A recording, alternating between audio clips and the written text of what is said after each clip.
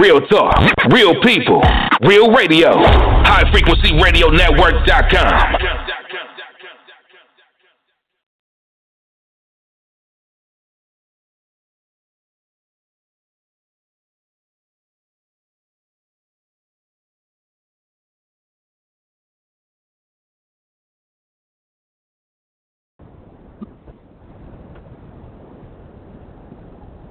Hello?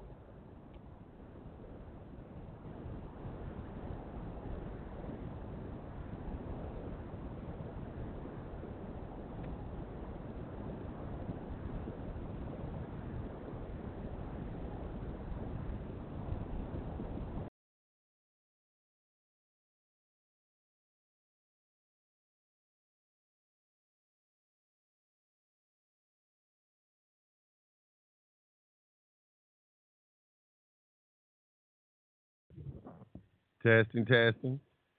All right, okay. There I go. Sorry about that, y'all. I had some issues with my audio.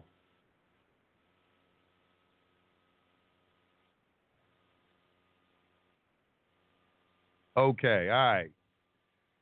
Area code 214-6876. Go straight to the phone lines this morning. Happy New Year. 214 area code.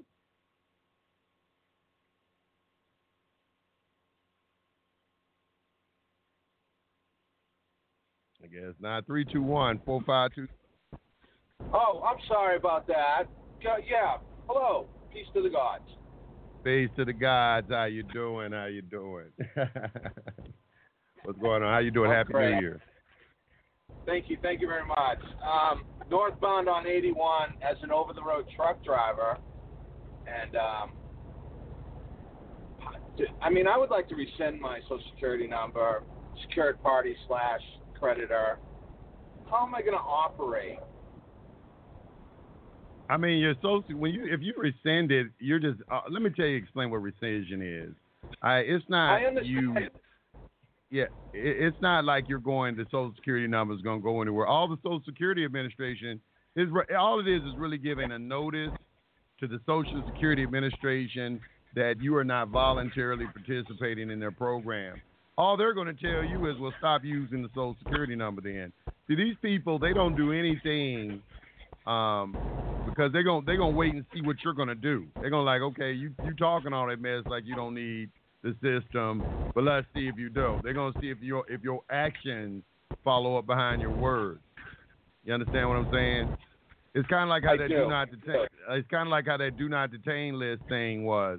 You know how Abdul was saying that, when you apply for the do not detain, they may put you on a holding list and wait a little while to see that you don't get any tickets, that you don't do anything, that you don't break any laws or anything like that, and then they'll, move you over and everything. But it's not like, your Social Security number is going anywhere. It's not going anywhere. They're gonna get silence. You're giving notice. A lot of the stuff they do behind the scenes, and I can attest to that. They'll start treating you different and so forth. Go ahead. Completely understand. But as an over-the-road truck driver, when I drive down the road and the sign says all trucks must enter, right? And I pull in. You're a commercial driver. You know what I'm saying? You're in the system. Yeah.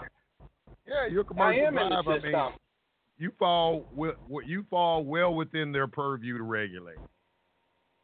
I'm completely in their jurisdiction, and I don't know what the remedy is for me to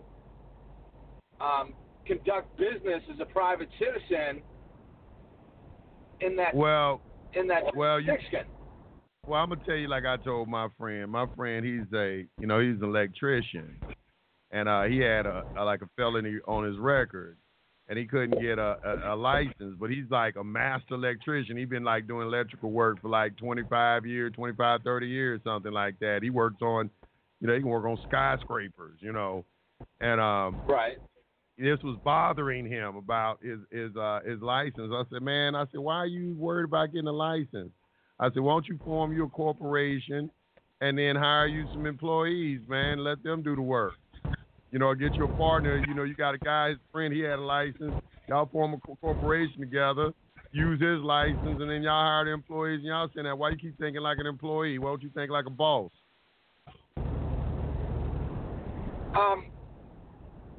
I don't think like a boss, like an employee. I think like a boss. And what I wasn't do talking direct. I wasn't talking about you. I was talking about my friend. You know, but go ahead. Yeah, I really want to drive down these roads and make money. You know, so right. Having a CDL, that license, right, and becoming, you know, a secured party creditor, resending my Social Security number. I don't understand the remedy there. Aren't y'all like independent I mean, let me just say this. Yes. You were driving a big 18-wheeler down the street. I want the public to regulate you because it's a safety issue. Okay? You got a big I don't know how many tons the 18-wheeler is, but that's a legitimate public safety concern. Okay? It's regulation. Yeah, it's not. I just want to be able to operate. I'm not trying to like skirt the law. You gotta make it. Or What you trying to tell me is you trying to tell me you want your cake and eat it too. All right, you can't have your cake and eat it too. Exactly. All right, there's public and private, and they don't mix. All right, you're either gonna you're either all right or you're not right at all. Right, and so does this really come down to? Does it really come down to like the mark of the beast, where if I don't participate, I can't operate in there? You know, I can't operate in society. Is that what that is? Because I mean, if you take, they got something called Abjad. If you I posted a video on YouTube showing y'all like how to calculate the mark of the beast using the English language. So I mean, is it? I mean, that's up for you to decide. I mean, me myself, I can only go off what I see. When I look out into society, I can see changes that I mean, they're showing you everything in the movie. There was this movie called Elysium I watched one time, where all the elite and wealthy people left the planet, and they had built a space station out in outer space, real nice artificial environment, real big, and they left all the poverty-stricken people down on the planet and so forth. And I do believe that in the future there's going to be a bubble, and there's going to be people living inside the bubble, and there are going to be people living outside the bubble. I've watched. They got a lot of videos on YouTube of time travelers, and they're very good, by the way. You may not believe in time travel, but they got the technology for it. And they explain what the future is like, where, the society is going to be structured a different way. Artificial intelligence is going to take over. And you can choose, if you don't want to live within their societies, you can leave and live outside the societies and so forth. All right, so you're going to have that option. But if they don't chip you, they want to put a computer chip in you. They want to monitor all your activity. You heard Obama when he said you're going to have to make a decision. You're either security or privacy. Which one do you want? You want security or you want your privacy? All right, so you hear all these messages in the media. So it's up to you. I can't dictate to you. I wouldn't. Like Obama said. Okay, let me say one more thing. Like in my neighborhood, they built a big warehouse. They built this big ass warehouse. I pass by it every day. When they were building it, I stopped by and asked one of the truckers. I said, "What are y'all building right here?" Would not tell me what they're building. It's been there about a year now, about a year and a half. Every day I drive by it, they got the trucks parked out, but the trucks never move or anything. It's a brand new building in our neighborhood, and I'm wondering, okay, is it going to be a FEMA camp or something like that? Okay, because when this collapse happens, are they going to have jurisdiction over certain individuals? This is how I tend to think. If you're a U.S. citizen, they property, they done already showed you that they can do whatever they want with you, if they want to, and you have a God-given right, though, to remove yourself from that. So if they got a record of you and know where you are, got all your phone records, got all your information and everything, and you didn't gave them all of this. Well, and they feel like they have some sort of authority over you. When the hammer drops, it's most likely, in my opinion, that, hey, those who they have authority over are going to suffer the most. And you've been warned about all of this. Your religion in Matthew chapter 24, Jesus gives you a very insightful peek into what's going to happen. The entire chapter 24, he talks about the elite. He talks about if it happens in the winter, how you're going to be suffering and all this, So if you're a religious person, if you have a theology that you believe in, like Christianity or something like that, I mean, there is, and you mentioned the mark of the beast, there's an abundance of warnings in the Bible. Revelation 13:18, that's what you're referencing right now. So, I mean, it's up to you. You know what I'm saying? It's like, what do you think? What do you see? When I look out into the world, I see that, hey, I think I better remove myself from this as much as possible, based off the fact that I don't need anybody having authority on me or have some sort of operational presumption that I'm their property in some shape, form, or fashion. That's just me.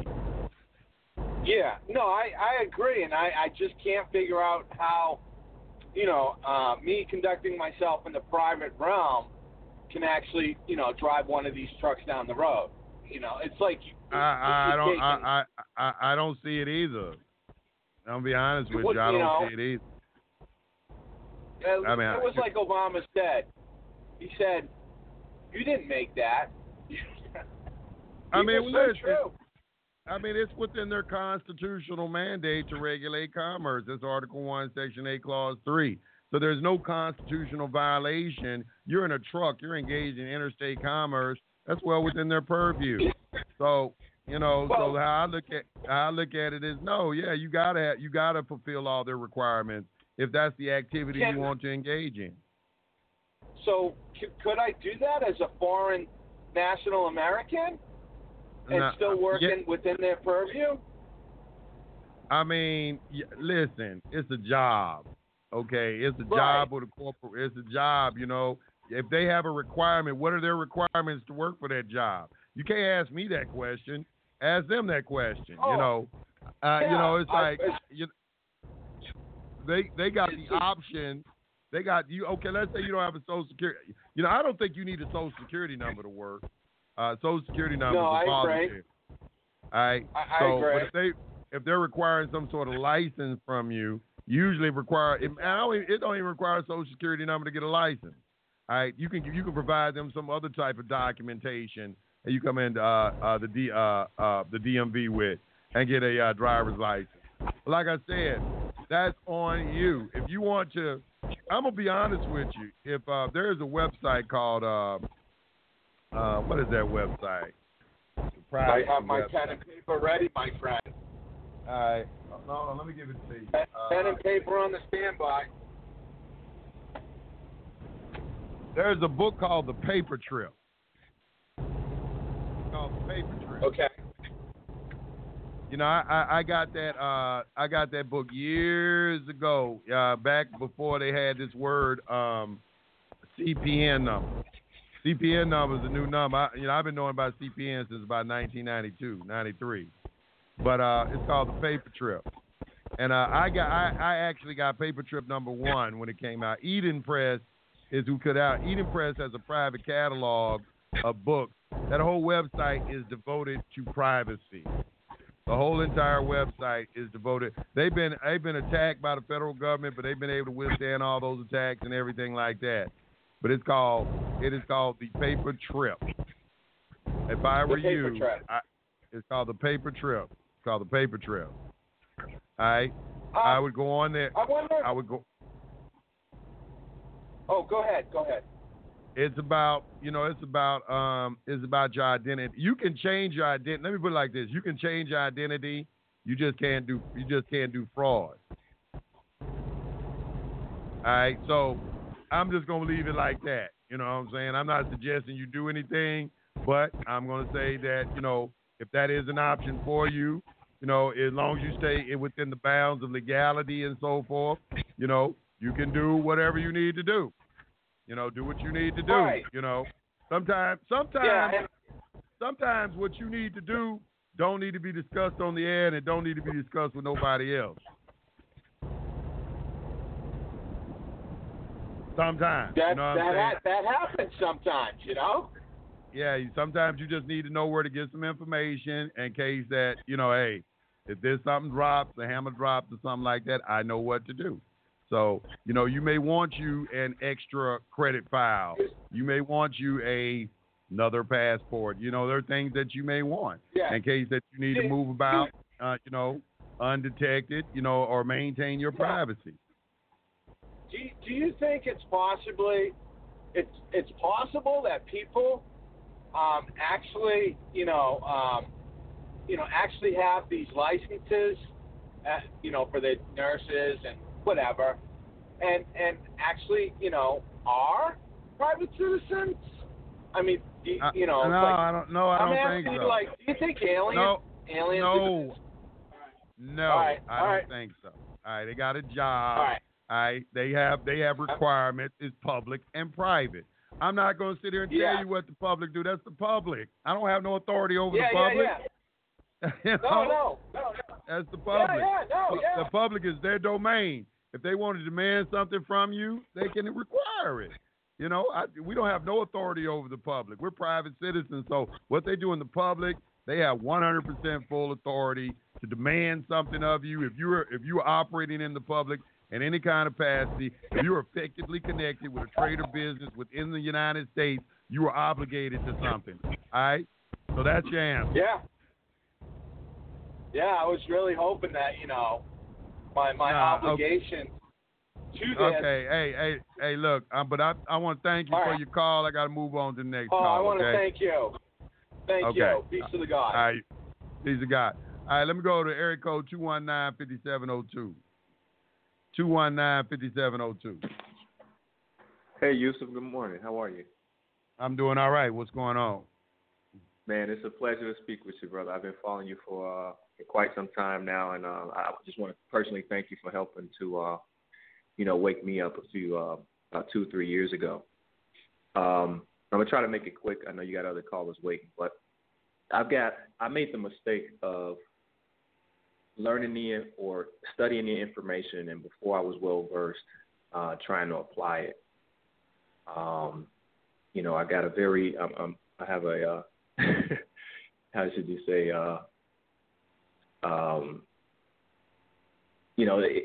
not too many things scare me.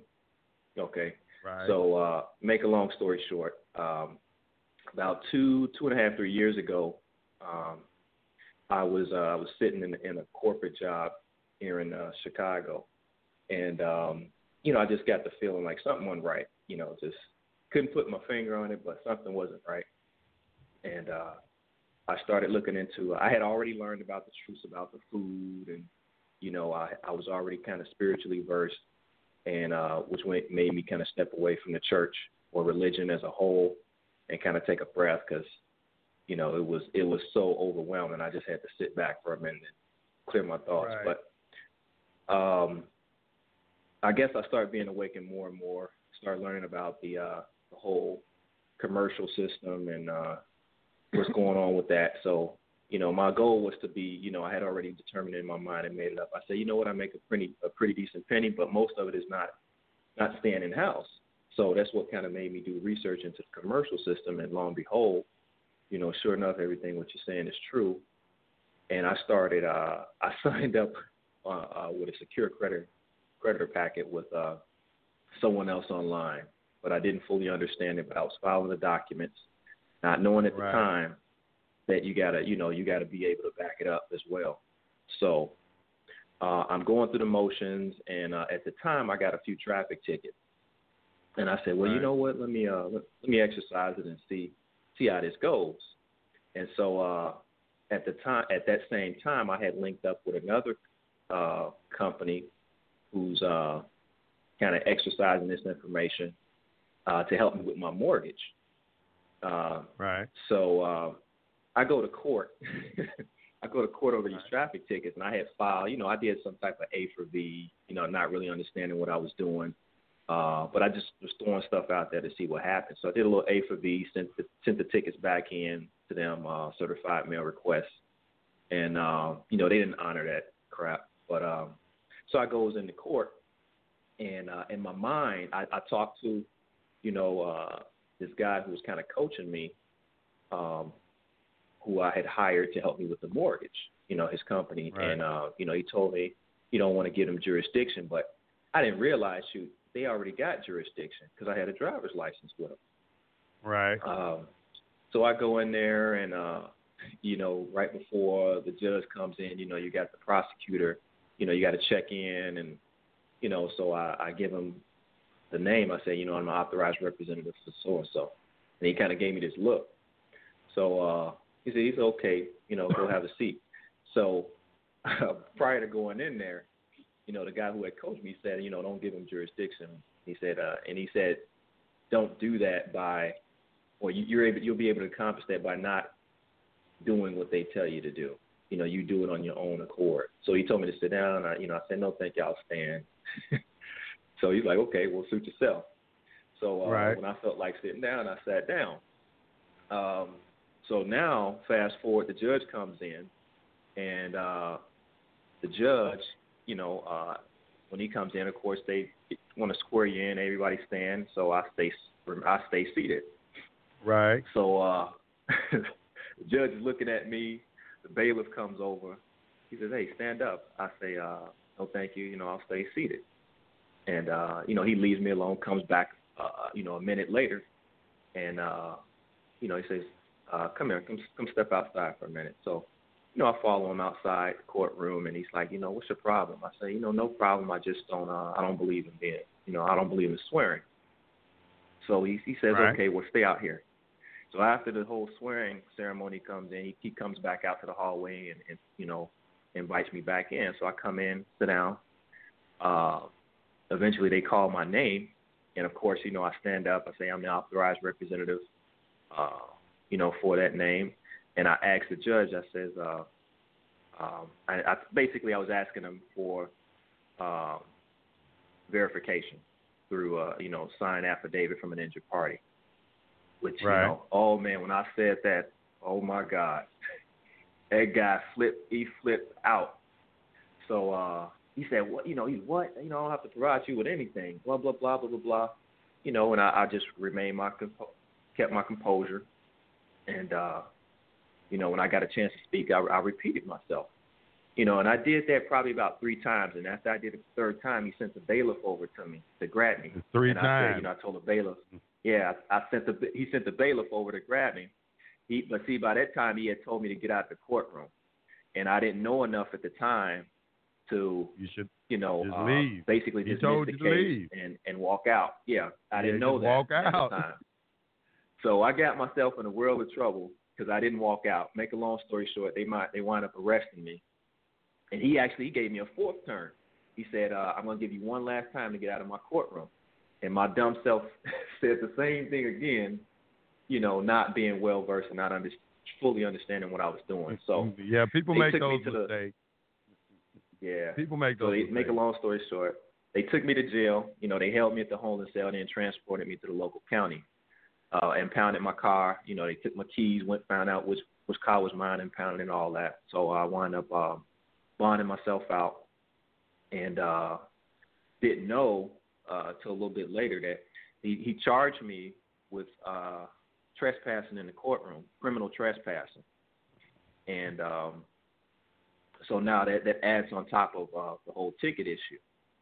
So me fast forward a couple of years later, I'm going through the same motions with the court, several arrests over the same stuff, being arrested in court, being held in contempt, all these different things. And, right. I was submitting paperwork into the court case, demanding or requesting certain information. However, none of it was being honored. And the last straw was they issued a warrant for my arrest. There was 2 warrants issued. One of those warrants I got taken in on, which did away with that warrant.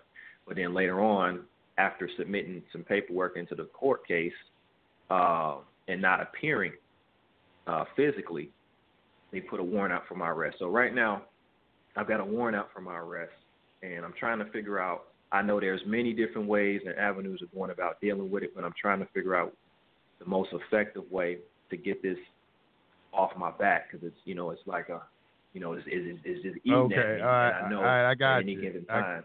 I got you. I got you. Okay, let me back up to the beginning at what you started saying about swearing.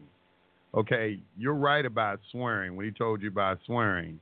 And I'm going to read to you. Now, they used to bring out a Bible and have you swear on it. They say, okay, we'll swear on this Bible.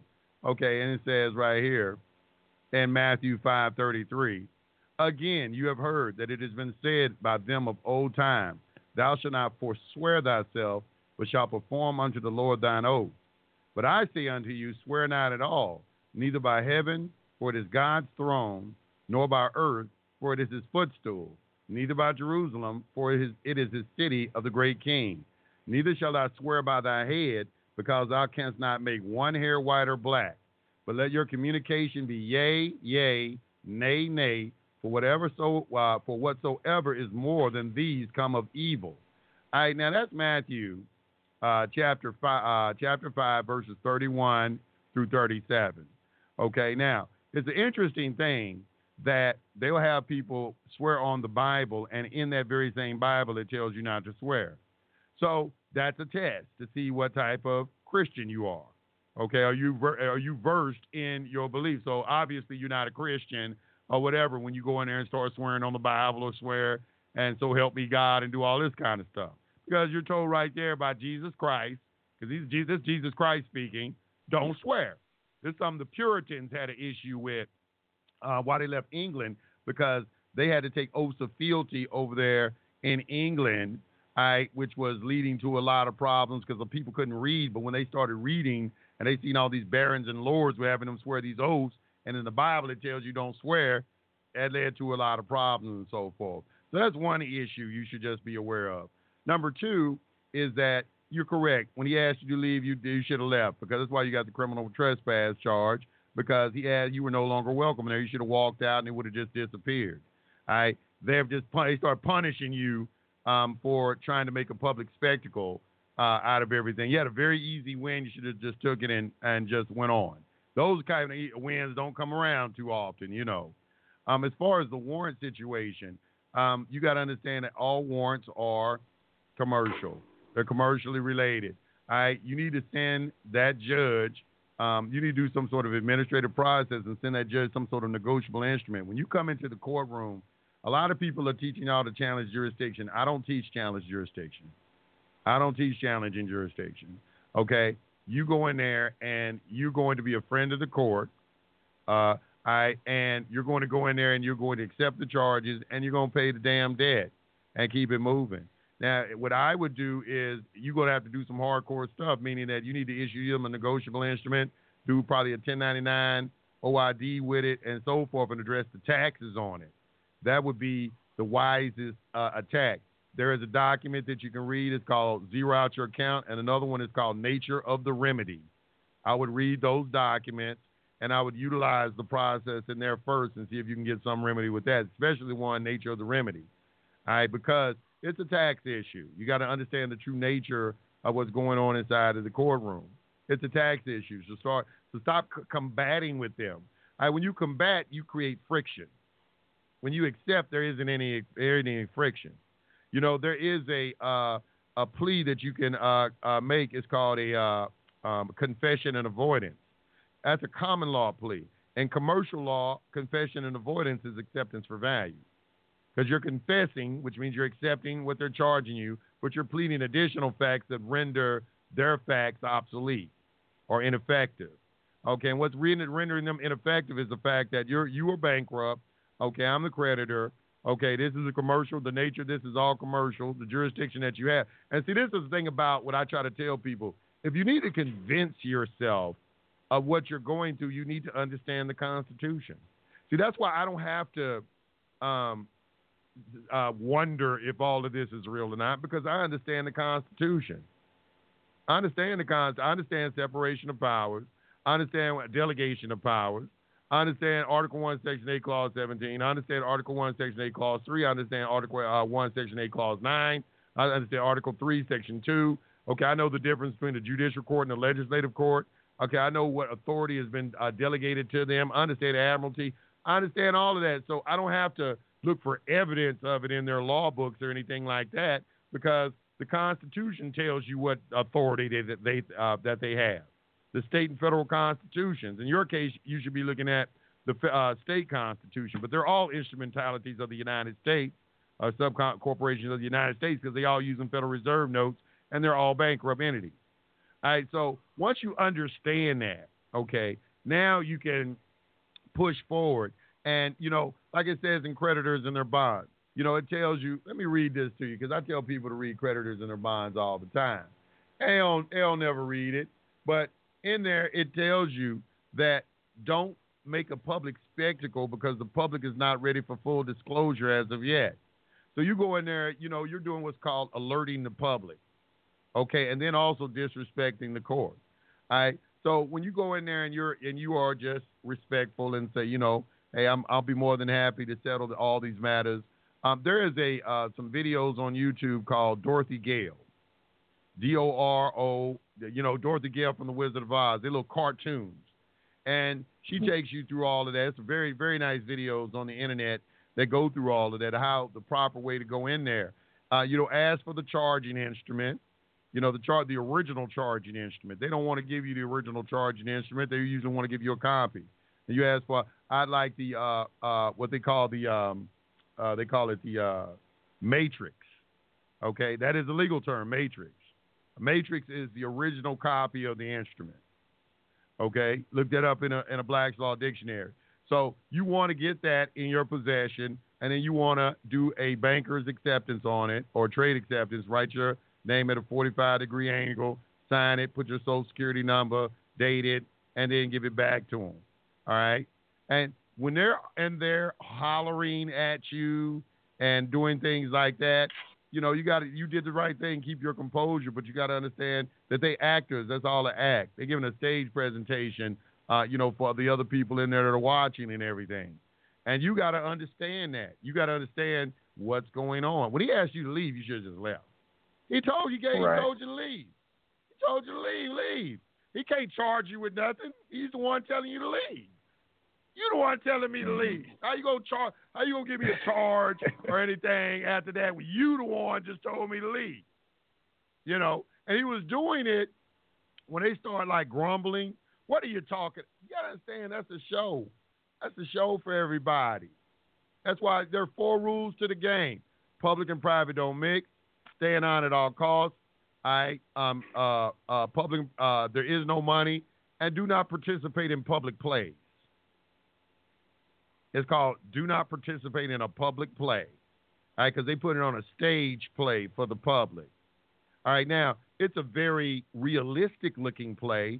It's awesome in its presentation, but if you have the wherewithal to withstand it, eventually you'll see it for what it is.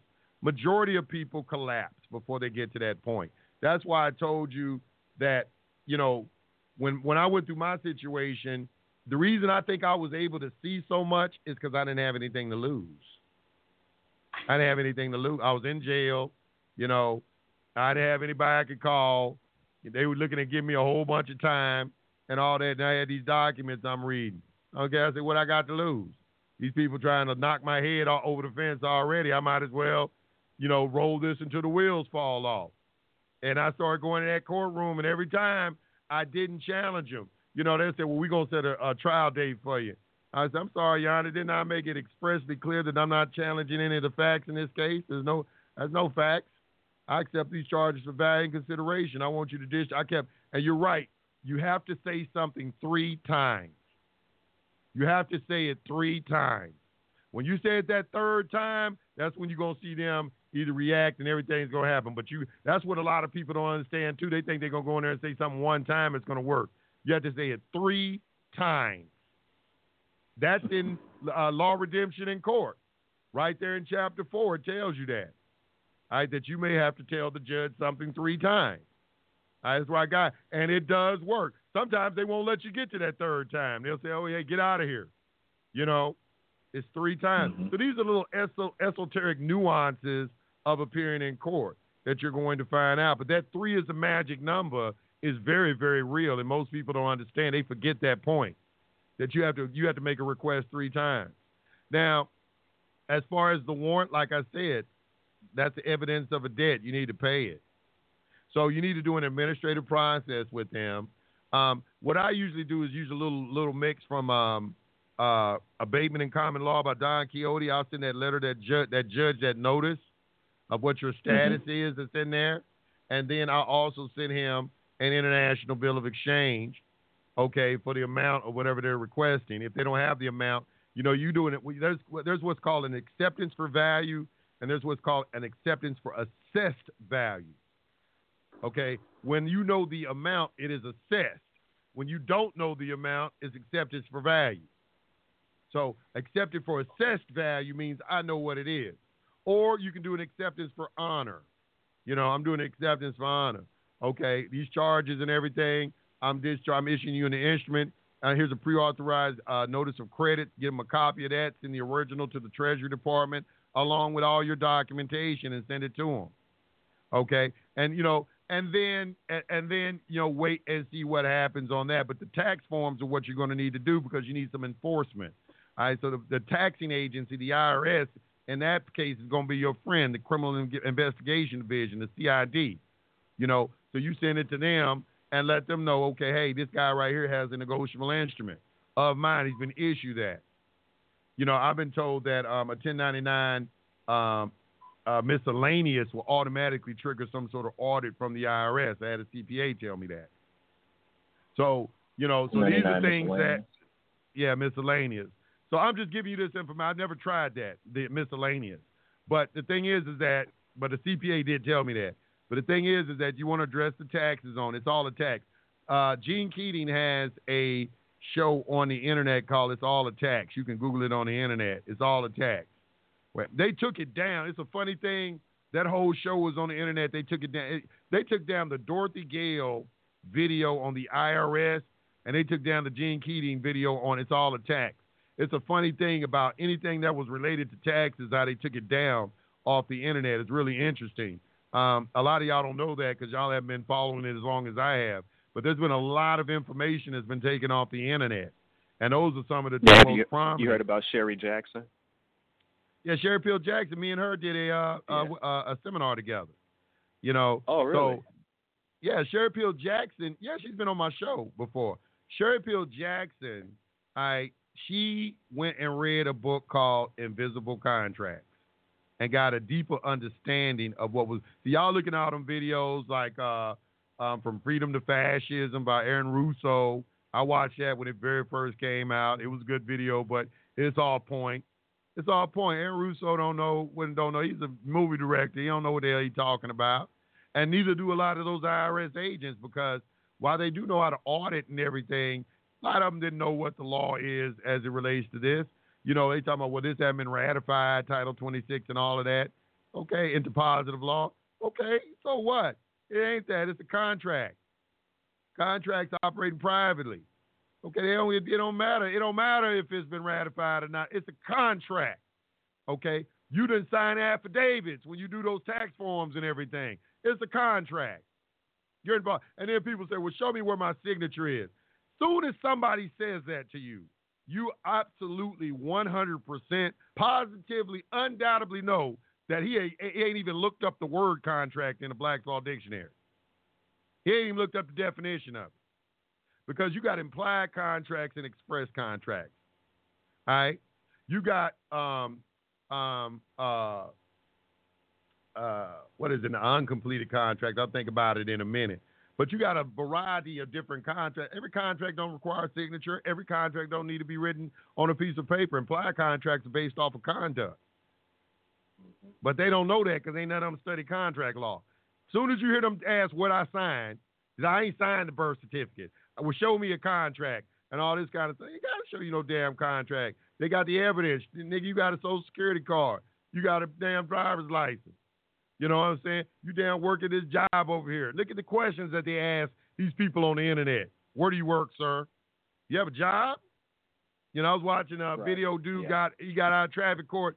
Judge hitting him with questions. You work? You got an income? You do this? He asking them questions because anything you say can and will be used against you. You testifying. Right. So what they do 90% of the time, the reason they don't need to present any evidence, because 9 times out of 10 you testify against yourself. Yep. You can testify against yourself. They get you to do it. They don't got to bring no witnesses. When you're dealing with a mortgage, a lot of times they say, is this your signature on this mortgage? Yeah. Okay, we don't need to bring no witnesses. You just testified in open court that you signed a contract. Now all we need to know now, have you paid or have you not paid? These are the things that, people got to understand. So that's what it is. You got to address that. That is a debt. It is a debt collection. Study admiralty. Read the clerk's practices, and you will see this very clearly. Read the clerk's practices, and then turn around and read creditors and their bonds. I'm trying to work on doing a video on clerk's practices because I see that I have to do a video on that because people just aren't going to read these documents, and then they're not going to look up the words because when you read something like clerk's practices, you're going to look up probably no less than 200 words. Because you're going to look up a lot of words reading that document, a lot of words. You're going to be stopping, looking up words. It's going to take you a minute to go through that entire document. It's divided into 3 sections. The first section is the historical section. The second section is the statutes, and the third section is the case law. So these are things that you got to understand. You read. It's an old document too, but it's been modernized. That's where you'll get a new set of eyes. So now when you're looking at all this stuff, you'll know what you're looking at. You got to study history. History is very important. History is very important to understand, where all this stuff is coming from. That way your eyes will change. Like here in Georgia, we got Title 18, which is creditors and their debtors. That ain't nothing but admiralty all day. You read clerk's practice, then go read Title 18 here in Georgia, creditor and debtors, the same goddamn thing. So these are things that, you won't know that right now. You don't see it. So they can play you. Well, you don't know. You can be played. He who can be deceived, let him. If you can be deceived, there is no law against lying. They done told you this publicly that the police got a right to lie to you. Okay, when you go into court, they're not lying to you because they're not under oath. The judge is not under oath, neither is the prosecutor. They're not under oath. Question on that. So, like, I did when this stuff happened, I guess when it went down, I found out I had the warrant. Man, I hate to spill, just keep saying bad news, but I've learned a lot from it. I mean, my wife left me over this stuff. I was going through a foreclosure at the same time. It was just in shambles. The warrant got issued. Dedicated, boy. When you hear about somebody, their wife left them because of this, boy, they dedicated, boy. I ain't lying. I've heard that story so many times. People wives leave. But that's not funny. But go ahead. Go ahead. Yeah, it's deep. But I see I believe ever since I started waking up kind of spiritually, I believe everything happens for a reason. So it's so I'm not looking at it in a negative aspect. When somebody leaves people look at me. When somebody leaves you, it's because your vibration changed. You're not a vibrational match anymore. Exactly. All right? So so that's why people leave. When your vibration changes, if your vibration is speeding up because of knowledge, anything, a lot of people are going to leave your life. So you'll notice. Just do a 21-day fast and watch what happens. Your vibration is going to change, and watch how people leave your life and step out of your life and things like that. So that's not anything. When your vibration change, you're not on the same frequency with them anymore. You're on a different channel. Right. So they ain't understanding what you're doing or anything like that. So yeah, you got to get with like-minded people. But go ahead. Go and finish what you were saying. So yeah, when I was learning this, it became clear to me, and a whole lot of scripture started to make so much more sense. It is done unto you as you believe. So a man thinketh, so he is. And then I looked at the example when Jesus says, it is written that thou shalt not commit adultery. But I tell you that even if a man lust upon her in his heart, he's already committed the act. So I saw how powerful the thought was. So I my first order of action was basically figure out what you want, make it clear, and then you focus on that. You bring up the feeling, and once I started to understand who we were, as living men and women. So I guess when that happened, man, it's like my whole world was kind of flipped upside down. All this negative things started happening, and people, like my mom, she was like, for all this stuff to be happening to you, you got an excellent spirit. How are you able to maintain yourself and not go crazy with all these things happening to you at once? And I just explained to her, hey, I came across this information and I've been living it. So with that being said, I oh yes, that's what it is. You did a video a while back, and I can't remember what the title of it was, but I was taking screenshots of some of the slides. You were narrating it, and with me going through this whole divorce thing, and I'm not out to be vindictive or anything like that. We have 2 children together, 11 and 8, and I'm just pretty much she pretty much cleaned me out. She took everything but the house itself, and that's only because it was going into foreclosure. So I guess you did a video explaining how you can actually fly to Puerto Rico and do a file for divorce. Would that, right? Would I be able to do that, considering that we have children, or does that even matter? Well, I mean, that was a Judge Dale document. I've never flown to Puerto Rico and gotten a divorce. My ex-wife divorced me while I was in jail. So, so that was about 20 years ago, though. It was a long time. I've been divorced a long time. So, so it's a thing where I can't really tell you, if that'll work or not, but it makes sense to me. You can try it and see. A lot of things, how I find out things and why I give you all these documents is I would read a document, some information somebody would give me, and I'd go out and try it. And sometimes it would work, sometimes it wouldn't work. That's why I tell people things and everything. When I was going through my ordeal, people were sending me documents in jail. This is back when we could get documents in jail. And every time I got a new document in jail, I'd go in the courtroom and try it. Every damn time, and see what would happen. And I would look at their responses, monitor their responses. It's an education. You got to learn the language of silence and all of that. But you can get the divorce. But here's the thing I want to say is that you're right in maintaining a positive attitude, because you got to understand that everything that's happening to you is happening for your benefit. It's happening for your benefit.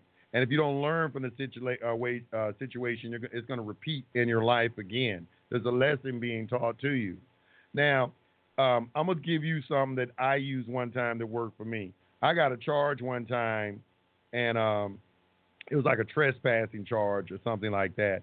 And I did a 21-day fast. Because in the Bible it says, how is it this kind only comes out from fasting and prayer? I did a 21-day water fast. No food. Just drank straight water. There are plenty of videos on YouTube that will teach you about water fasting. Dr. Herbert Sheldon is the information that I learned from. And also The Miracle of Fasting by Bragg. He has an excellent book, too. Those are kind of 2 books that I used when I first learned about fasting and everything. But I did a lot of intense fasting. When you fast, it intensifies your prayer. It makes your prayer more powerful when you start fasting, because your vibration is increasing.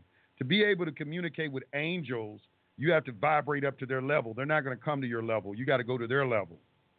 All right. So to go to their level, like it says in the book of Daniel, he did 21-day fasting. And and the angel, when he got to him, he said, hey, look, I was on my way the first day, but, I had to battle all these demons on the way to get to you and everything. All right. Mm-hmm. Because the Christians talk about the 21-day Daniel fast, but really it ain't, they be eating and doing all kind of shit. They ain't trying to do water.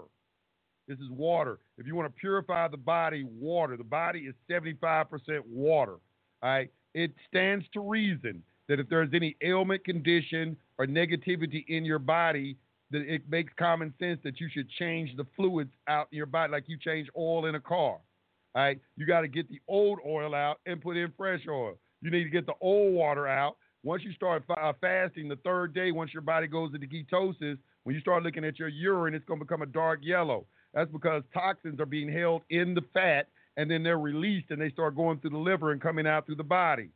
And it takes about 40 days to completely clean it out.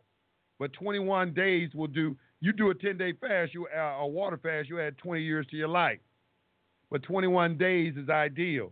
If it is something that is plaguing you that seriously, I would seriously look into, if you want to get really spiritual, and want to see the effectiveness of prayer. Okay, because to fast 21 days is a powerful exercise of the will. It takes willpower to do that. So not only are you increasing your willpower, okay, you're purifying yourself. I went to court after I did that. They said, your case ain't even on the docket sheet. Oh, What man. and let me tell you something. I got the charge with somebody else. I can bring her on and test. There is somebody I can bring on and testify to this because it was somebody else with me, and they got the charge too. And we both went to court, and it's like, y'all case ain't on the docket. I'm like, what? I said, you sure? I made sure. I went and went like, look, y'all look for this because I don't want y'all issuing no warrant for me because I'm here right now. Make sure. No, it's not here. It ain't on no docket. So, Wow. So I'm like, damn. I was like, I mean, that really amazed. It's my first time really telling this story. But that's what I did. I cleaned myself out, okay, and I prayed every day. Listen, you cannot underestimate the power of prayer. Prayer is very powerful, but if you want to amplify it, if you want to amplify the vibe, because you're sending out a vibrational force. Okay, when you read Matthew chapter, Mark 11, 22 to 26, it tells you, if you tell this mountain to be cast into the sea, the mountain that they're referencing is your problems. Okay, what can swallow up a mountain is the sea. The sea is talking about is the ethers. All right, if you want this to disappear from your life, there is no problem that cannot be eradicated from your life. Kevin Trudeau has a series of audios on YouTube called "Your Wish Is Your Command," and he is like in this brotherhood.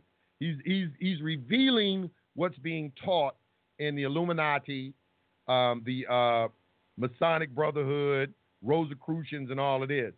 And it's probably one of the most in-depth instructional audios I've ever heard on the law of attraction, because it tells you what they have to go through, mentored to go through in order to train their minds to think in a certain way all the time. And basically, it's learning how to think positively. The average person out there thinks negatively all the time. So they have this big ball of energy surrounding them that is negative because their whole entire outlook on life is negative. So that's why they have to keep having these negative circumstances coming into their life. To think constructively, positively all the time requires an effort of will. It's a very laborious activity to think positive all the time, but it's only initially. Once you I got another video on my website, on YouTube, that's called Mind Power, okay? It's teaching you the same thing, that through 6 months, you have to go through this ritual. That's what rituals are. Rituals are training the mind to think a certain way. In Islam, the Prophet Muhammad used to have the Muslims pray 7 times a day. They would complain about it, so he reduced it to 5. But originally it was 7. Okay, so they do 5 times a day. That's training their minds to think in a certain way. Okay, it's a ritual that you're doing. Okay, and there's an affirmation. Some people call it affirmation. Some people call it prayer. In the book of the book of Psalms, you should go through the Psalms because, we like to say the book of Psalms is a book of spells. And it really surprised you, the prayers that are in there. Take out your enemy, all kind of stuff. David wasn't playing with it. But they are very effective as well. I can personally attest to all of this. Some people may not believe in it, but it's very, very powerful. All right? So those are some of the tools that you can use in addition to doing your paperwork and everything that you're doing. A lot of things don't work for people because they don't have the spiritual standing to make it. See, so many people are so physical. They doubt. The double-minded man can hope to receive nothing from the Lord. O ye of little faith. Where is your faith? Okay? A lot of people today are not spiritual. They're not. It's become a bleak society. They've lost all faith. And what is happening is that you are being shown that your only remedy is to go back being spiritual. There's no remedy in depending on man. None whatsoever. All right? So you're going through you're knocking on all these doors in the physical world looking for an answer until you finally exhaust yourself out and say there isn't any answer, because the physical is the plane of effects. There is no power on the physical. All power rests with the spiritual. All power rests with the mind and how you think. All power rests in having faith, a solid faith. You know, when Jesus cast out those demons, and the disciples came to him and said, "Why can we do this?" He said, "Because of your faith. If you have the faith of a mustard seed, you can move mountains." He would say, "How is it this kind only comes out through fasting and prayer?" In some books, you'll see that they took out the fasting part. That's that demon stuff. I'm like, okay, why in this Bible? That's why people say they don't take things out of the Bible. You got some Bibles in that verse who only they do say, all the time. Yeah, they will only just leave prayer, and then some Bibles will have the fasting and prayer. Okay, it's fasting and prayer. It's fasting, and the reason you're fasting is purification. Cleanliness is next to godliness. When you cleanse out yourself, your vibration speeds up. Food slows down the vibration, especially dead food, like animals. So, yes, there's preparation that you need to do. When you come involved in situations that are life or death or your freedom is at stake, okay, it's mandatory that you get spiritual. And it's mandatory that you keep a positive outlook. When you read a book, The Master Key by Charles Handel, in the very introduction of that book, he discusses that. He discusses that men who think that have a problem, when they go to the problem, they find that it's been gone, it's been erased. You know, these are all these teachings that you're getting from very affluent, wealthy, and powerful people all over the planet and everything, telling you the same thing, but people won't take and read it. Okay, Think and Grow Rich by Napoleon Hill is another one. Wallace Waddle, Science of Getting Rich. All these books, The Secret, okay, all of these things. You got what's her name, Abraham, on YouTube and everything. You know, she is, you know, she's a beast with it. But all of them are teaching you the same thing. They say, well, this law of attraction thing ain't real. Right. Okay, well, you're not a Christian. What do you think Mark 11:22 through 27 is? It's the law of attraction. And it tells you before you do it, you have to pray. But before you go and pray, make sure you have forgiveness in your heart. Forgiveness is not for the other person. Forgiveness is for you. All right? Because when you're tainting your spirit because you have something against another individual, you're blocking your blessing. The reason you're blocking your blessing because deep down inside your soul, you don't think you're entitled to anything. If you have guilt, you have to forgive yourself. Guilt, right. it by its very nature dictates that you don't deserve something. So you got to get rid of all guilt, all hate. You know, even that mind power tells you to eliminate that out of your spirit. Call the person and say, look, I want you to know I love you and I forgive you. You know, I'm sorry our relationship didn't work, you know, but I want you to hate you. I don't have anything against you. I still love you and I love the kids. And, you know, we may not be together, but let's try to make, you know, at least have some sort of, respectful relationship toward one another. Something. It's for you. And you know what? I've done that, Yusuf, but she continues to be, you know, vindictive. I was going to tell you, that's on her. It's not. And, you know, women are very emotional. She hurt. You know, she's mad. She didn't want to get no divorce from you. She didn't want to be, you know, leave, you know, have her children away from their father really deep down inside. But, you know, we live in a society today that encourages that. 70% of all divorces are instigated by women. You know, 70%. Irreconcilable differences is what you're going to see most of the time on the divorce paperwork. And they get mad, you know, and things like you doing all that. We lost the house, especially when you lose a house. When you lose a house, women take that shit, boy, because that's what happened to me. My ex-wife lost the house. My ex-wife lost the house while I was gone.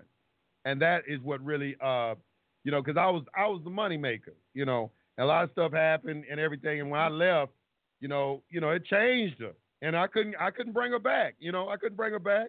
I tried to talk to her, I couldn't bring her back. She was hurt. You know, she was hurt to a point where, hey, look, I'm just through with it. You know, and I understood. You know, I'm not mad at her. She's still mad at me to this day, but it's like I'm not mad at her. I don't hate her or anything. You know, so the thing is that that's on them. That's something that they have to work out in themselves. You got to worry about you. Okay, and your situation and getting your spirit right. Okay, and that's what you need to work on. All these instructions in the Bible have a scientific basis in nature.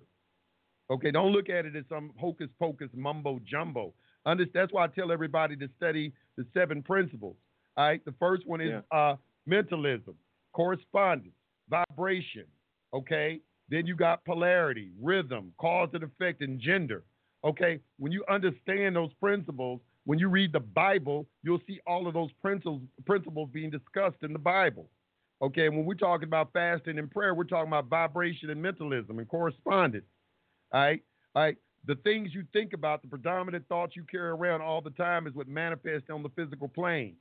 When you see that thought in your mind, it exists. You've just given birth and life to a thought form, but it doesn't have a physical body.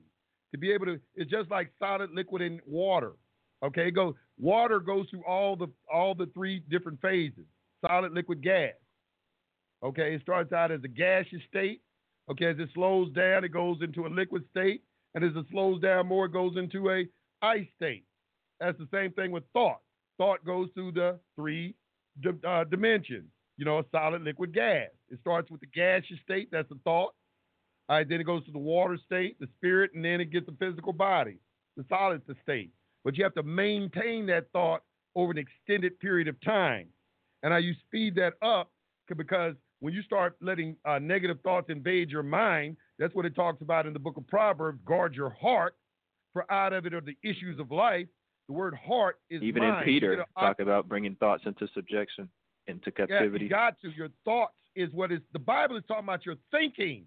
The double-minded man, if your thoughts are vacillating back and forth between faith and doubt, okay, you're bringing the blessing to you, and then when you start doubting, you start pushing it away. So that blessing just keeps going back and forth, back and forth. You're bringing it to you, and when it almost gets to you, you start doubting, you push it away.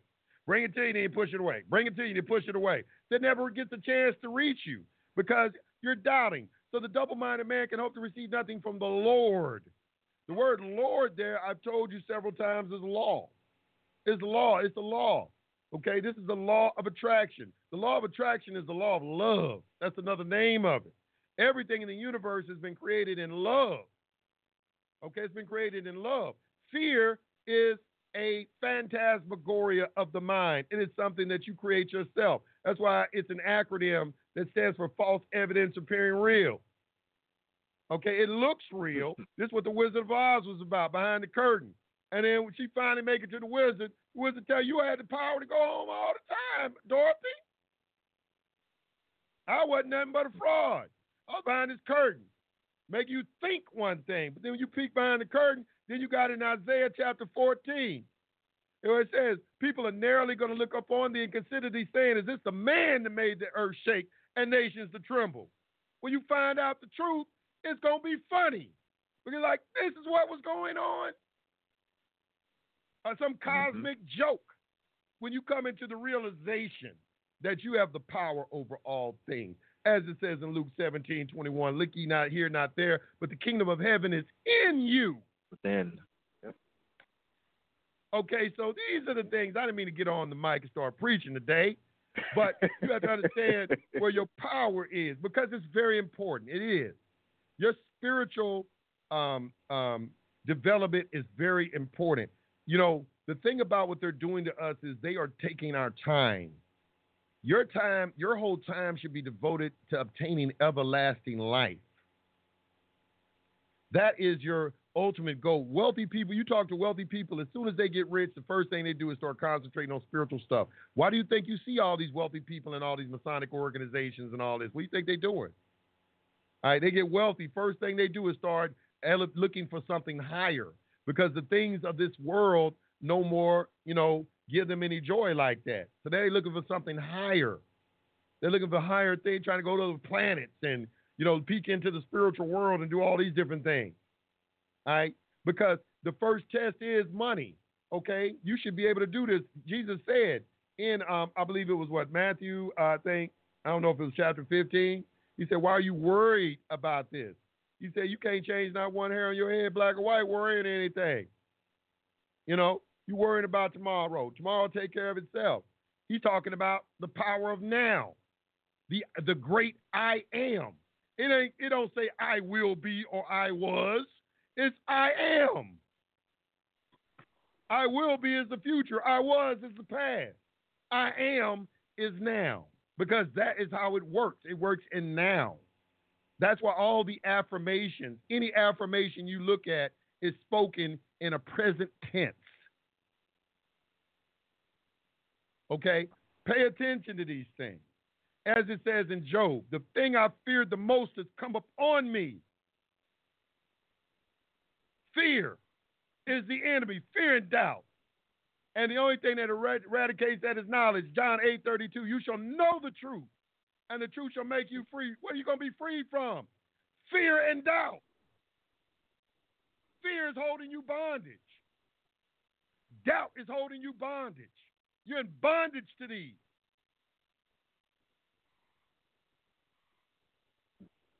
Quick, two more questions, Yusuf, before you go. I'll make it quick. I'm familiar with the authenticated birth certificate procedure. I was wondering, could I do something like that with my marriage certificate? Yes, most and definitely. It'd be effective. You should do it. Okay. On our secure party process, marriage certificate is included in that. It's included in that, most definitely. You want to claim everything. You know, if you was in the military, get all your military documents. Put that on there. Every document you can sign your name on in the public, any type of license, anything you got, you should be claiming. Mm-hmm. Okay. And so I did a secure party creditor process previously, but at the time, like I said, I didn't fully understand it, and I started learning it as I was doing it. Would you suggest that I redo it, or is that something? Well, I don't think I don't think you necessarily need to redo the paperwork. I haven't seen your paperwork, so I don't know. I can't answer that question for you directly. What I will say is that if you did paperwork and you didn't understand what you're doing, then yes, you should, take a refresher and start studying. I've been planning on going and doing a whole audio for cracking the code on YouTube, because I saw how signing your signature without liability was so beast. I'm like, damn. Mm-hmm. I'm like, boy, everybody jumped on this. So I was like, I said, well, maybe I should just do the whole book and put the whole book on here from beginning to end, so people can, at least have something on the internet they can look at and go to and everything. So, but that is the thing, I'm a reader. I read everything. And that's what helped me get such a good understanding of things. I understand why you do a copyright of your name. I read the whole contract. I've read all different administrative processes and understand the principle behind it. So, so yes, if you don't understand something, then you don't have no power. Okay? Knowledge is power. Okay? Knowledge is power. Okay? You don't have any power if you don't have any knowledge. Okay. And the last question is, I signed up for the membership on your website, and but for some reason, does it take a few days? I'm going through the memberships, right? I had something. I was wondering what was happening, and I found what was the issue on my website. I had something that was checked off. When y'all sign up, they give you a site registration instead of sending you on to your thing. So I'm going through all the people that signed up, and I'm changing that right now. It's just kind of taking me a long process. I got to go through each individual one by one. But I'm on it. I know what's wrong. I'll take care of it. What's your first name? Just give me your first name. Lemuel, Lemuel. I got you. All right. Thank you, Yusef. I appreciate everything, brother. You take care. All right, you're welcome. Okay. All right, let's go to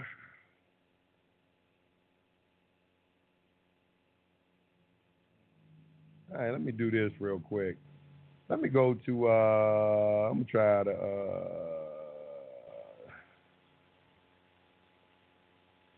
let's go to Alabama.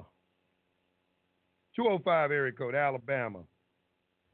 0263, your mic is open. Hit your mute button if you got your phone muted. 205-0263, your mic is open. Alabama. Okay, let me go on to the next one. Let's go to Let's go down to Florida real quick. 786-0793, Florida. Peace. Peace. What's going on? Can you hear me, Yusef? Loud and clear. How you doing, my brother? Happy New Year. Blessings for you and your family. Long time listener. And likewise to you as well, sir. How can I help you today? I had one comment and one question. Now, the question I have for you is, I've read the Kabbalion and studied about the Anunnakis and how they came about. But I've read other books like from the Bible to the Book of Enoch and the Book of Jasher. But I don't know how relevant these books are. But is some of the content that's in it it just throws me off when I go from how things, the purpose that we're here for. And, for example, in the Book of Jasher, Jehoshua, and he was, I guess, Noah's right-hand man. But they was going around killing people, smitten them by the sword. Yep. A lot of killing in the Bible. Yeah, a lot of killing in the Old Testament. They was, and then the sons of Jacob, I would want to understand how they were the chosen ones. They were the Lord's people, and they had right to everything, and they had all the power. Well, you're asking me to go into like a get into the true interpretation of what you're reading. Okay, first of all, you just mentioned the Anunnaki. All right, so I did a video on YouTube said God, God, God. Now the reason I did that video, it was just a little something I put out there. I wanted people to be aware of the fact that look at how they're translating this from Hebrew into English for you. Okay? What's being said in Hebrew, okay, you got what's called a translation, and you have what's called transliteration. The literal meaning of what's being said in the other language is not translating over into English. All right? So you are putting your soul into the hands of people. Like I look at some of these so-called scholars. They call, well, you got this scholar who says X, Y, and Z. I said, I don't mean anything. He call himself a scholar. He's a damn lie. All right? Because, it'll take the word, just a simple thing like Elohim. When you read, let's go to Genesis real quick. I want you to look at this. And you look at Genesis, and let's do like 1:26. Genesis 1:26. All right, well, I think it's very, it throws off a lot of people. Where it says, and God said, let us make man in our image and after our likeness, and let them have dominion over the fish of the sea and over the fowl of the air and over the cattle and over the earth and over every creeping thing that creepeth upon it. The word God right there in 1:26 is Elohim. The word God in Psalms 82:6 is Elohim. The word God in when Satan is talking in Genesis chapter 3, I think it was 3 verse. Let's see what it was. 3 verse 5, where it says, "For God doth know that in the day you eat thereof, you shall your eyes shall be open, and you shall be as gods, knowing good and evil." Now, when you go get a Strong's Concordance, which you can get on the internet very easily, you look up that first word God that they got with a capital G, in Hebrew is Elohim. Now you look at that word God in lowercase g, it's Elohim. It's the same damn word in Hebrew. But they will try to convince you that we're talking about two different gods. We got a big G, little g, when it ain't no capital letters in Hebrew. This is a deception of the English. This is a deception of the English language. So they have given everybody this concept of God based off of bad translations. Okay, of what's happening. All right. Are we talking about the creator of the boundless universe? The God who is all-knowing, all-powerful, and all-present. They say that no one has met God before. pull this up for you.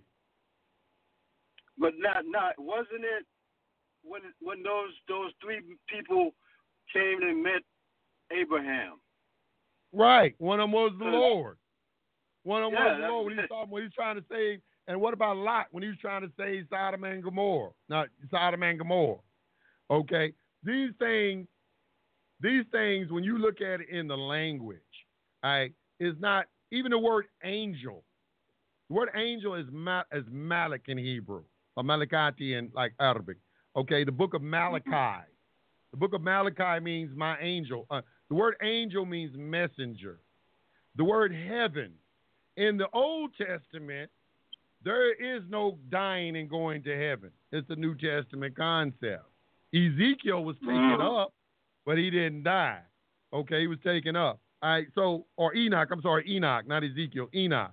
Okay, you look at all of these stories and everything, and you start to see that, you know what, is this some story from some ancient civilization that's been passed down? You know, because when you think about it, wasn't Abraham coming out of Ur Chaldees, which is Samaria, okay, and is that the reason why these same stories we reading are the same exact stories in ancient Samaria, but when we read their tales, we get a totally different picture, you know, that, and then we begin to see, then you can understand why all these killings and everything was happening, because this so-called gods were just higher beings, right, along the line, the evolutionary line further than us, who were still susceptible to like frailties like anger, jealousy, and things like that. And that's why you see all these wars and everything that was happening. And killing. You know, you had Enki and Enlil had their followers. And if you had another follower, he would say, you know, you should put no other God before me. Or was he saying, you should put no other Elohim before me? Or no other Anunnaki before me?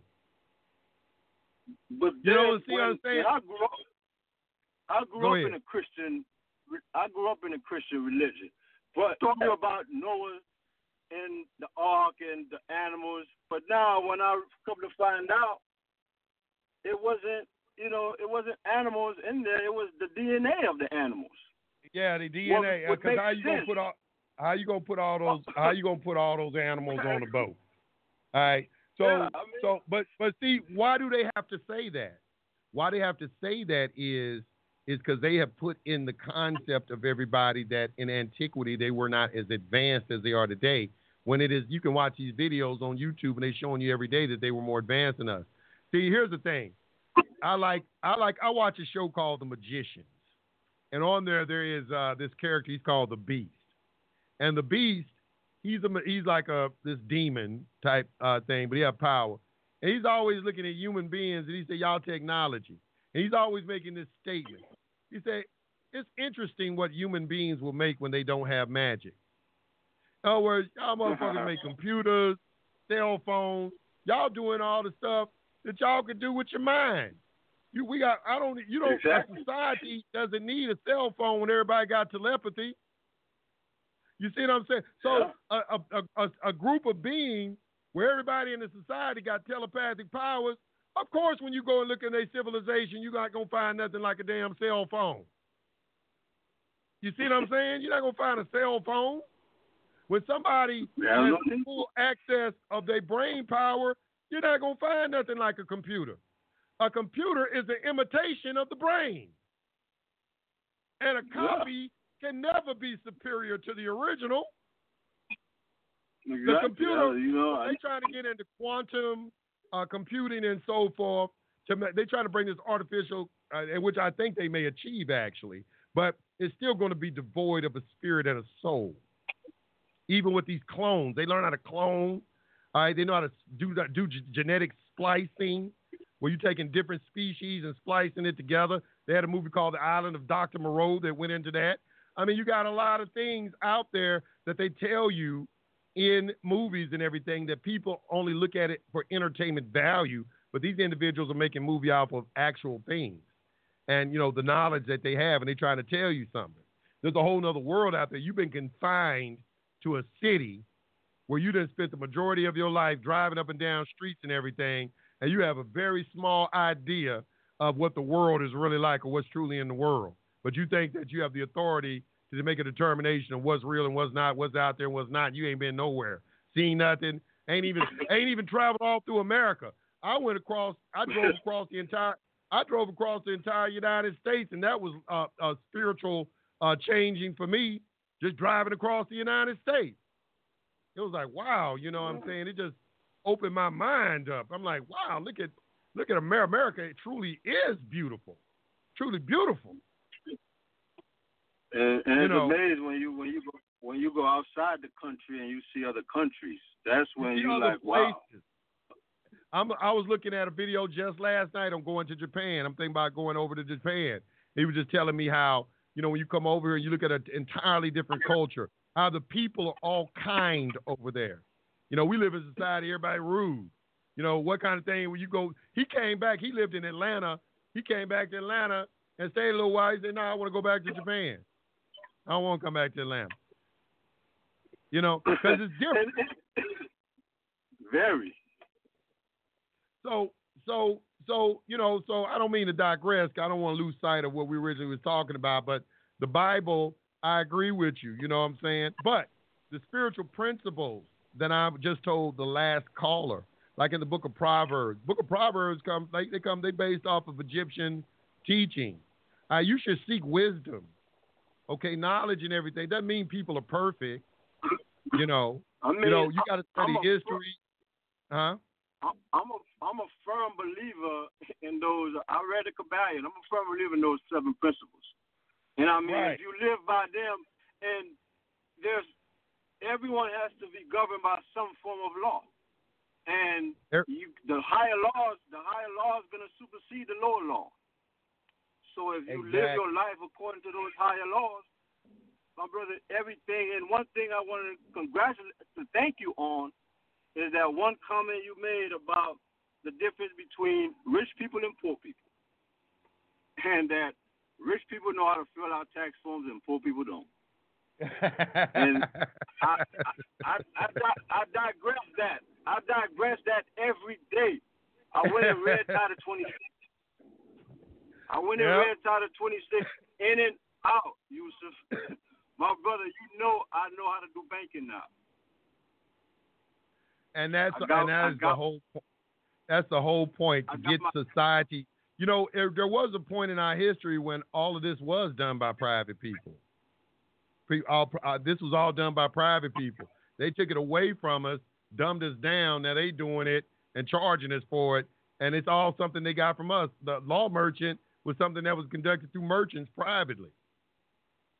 You see what I'm saying? Yeah. So all that was on the private side first.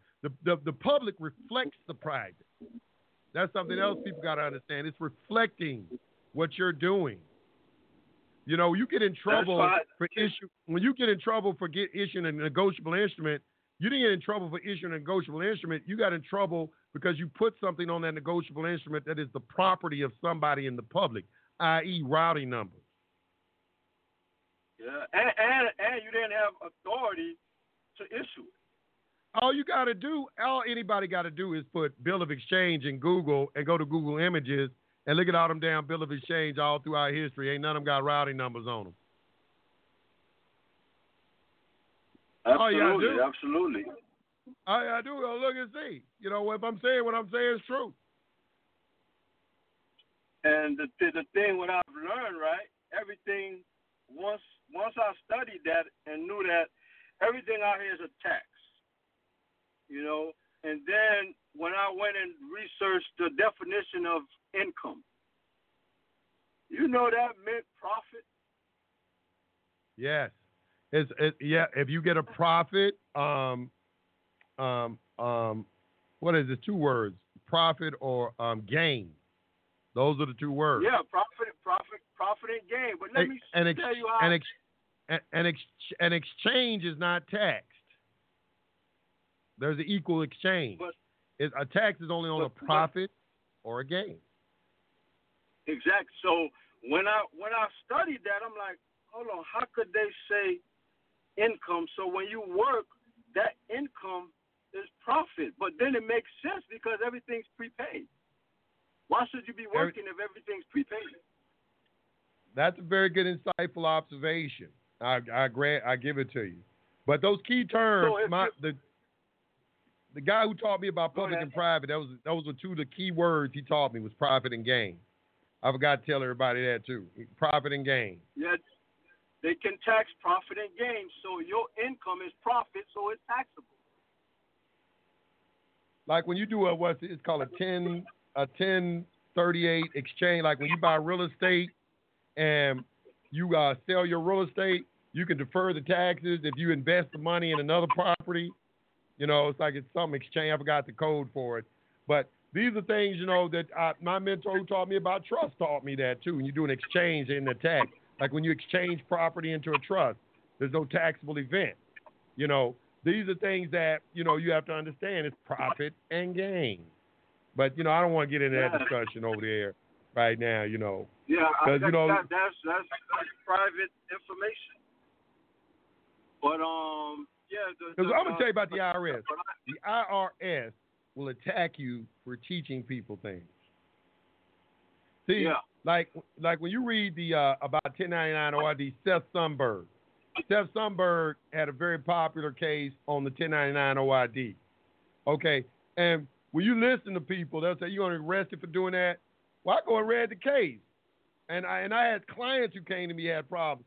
And the one thing I would always see, I'm like, damn, they were mad. First of all, they put wrong information on there trying to get back more money than what they was entitled to. And then next, they're on there teaching, running seminars, charging people and stuff like that. And that's going to get you in problem. You know, I read the case law, you know, and it's 9 times out of 10, it's not what is being, you know, people put the rumor that's being spread around is not the reality. And that's why you should read the case and see what the case is saying and understand what these people are talking. Like somebody just put out something about Dr. Sabi. I went and read, like a young lady called in and said, did you read the case yesterday? I'm going to talk about that in just a second. I went and got the case. Let me ask you a question, Yusef. Yeah, go ahead. If they could arrest you, and if you understand that everything's commercial and you know how to offset and discharge these obligations that they coming at you with, I mean, how are they going to come? If they know you know how to offset or discharge when they bring you in these courtrooms, because all these are administrative tribunals. Well, I mean, listen, you okay? If they got everybody information. If they see you ain't never did this before, you gonna get tested.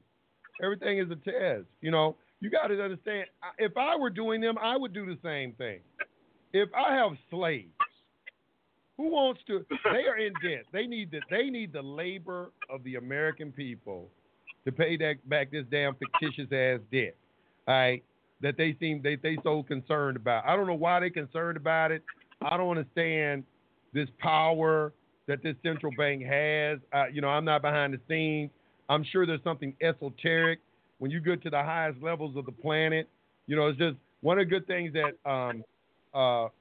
Paul said in Corinthians. He said, we're not battling with, you know, flesh and blood. We're battling with principalities in higher places. All right.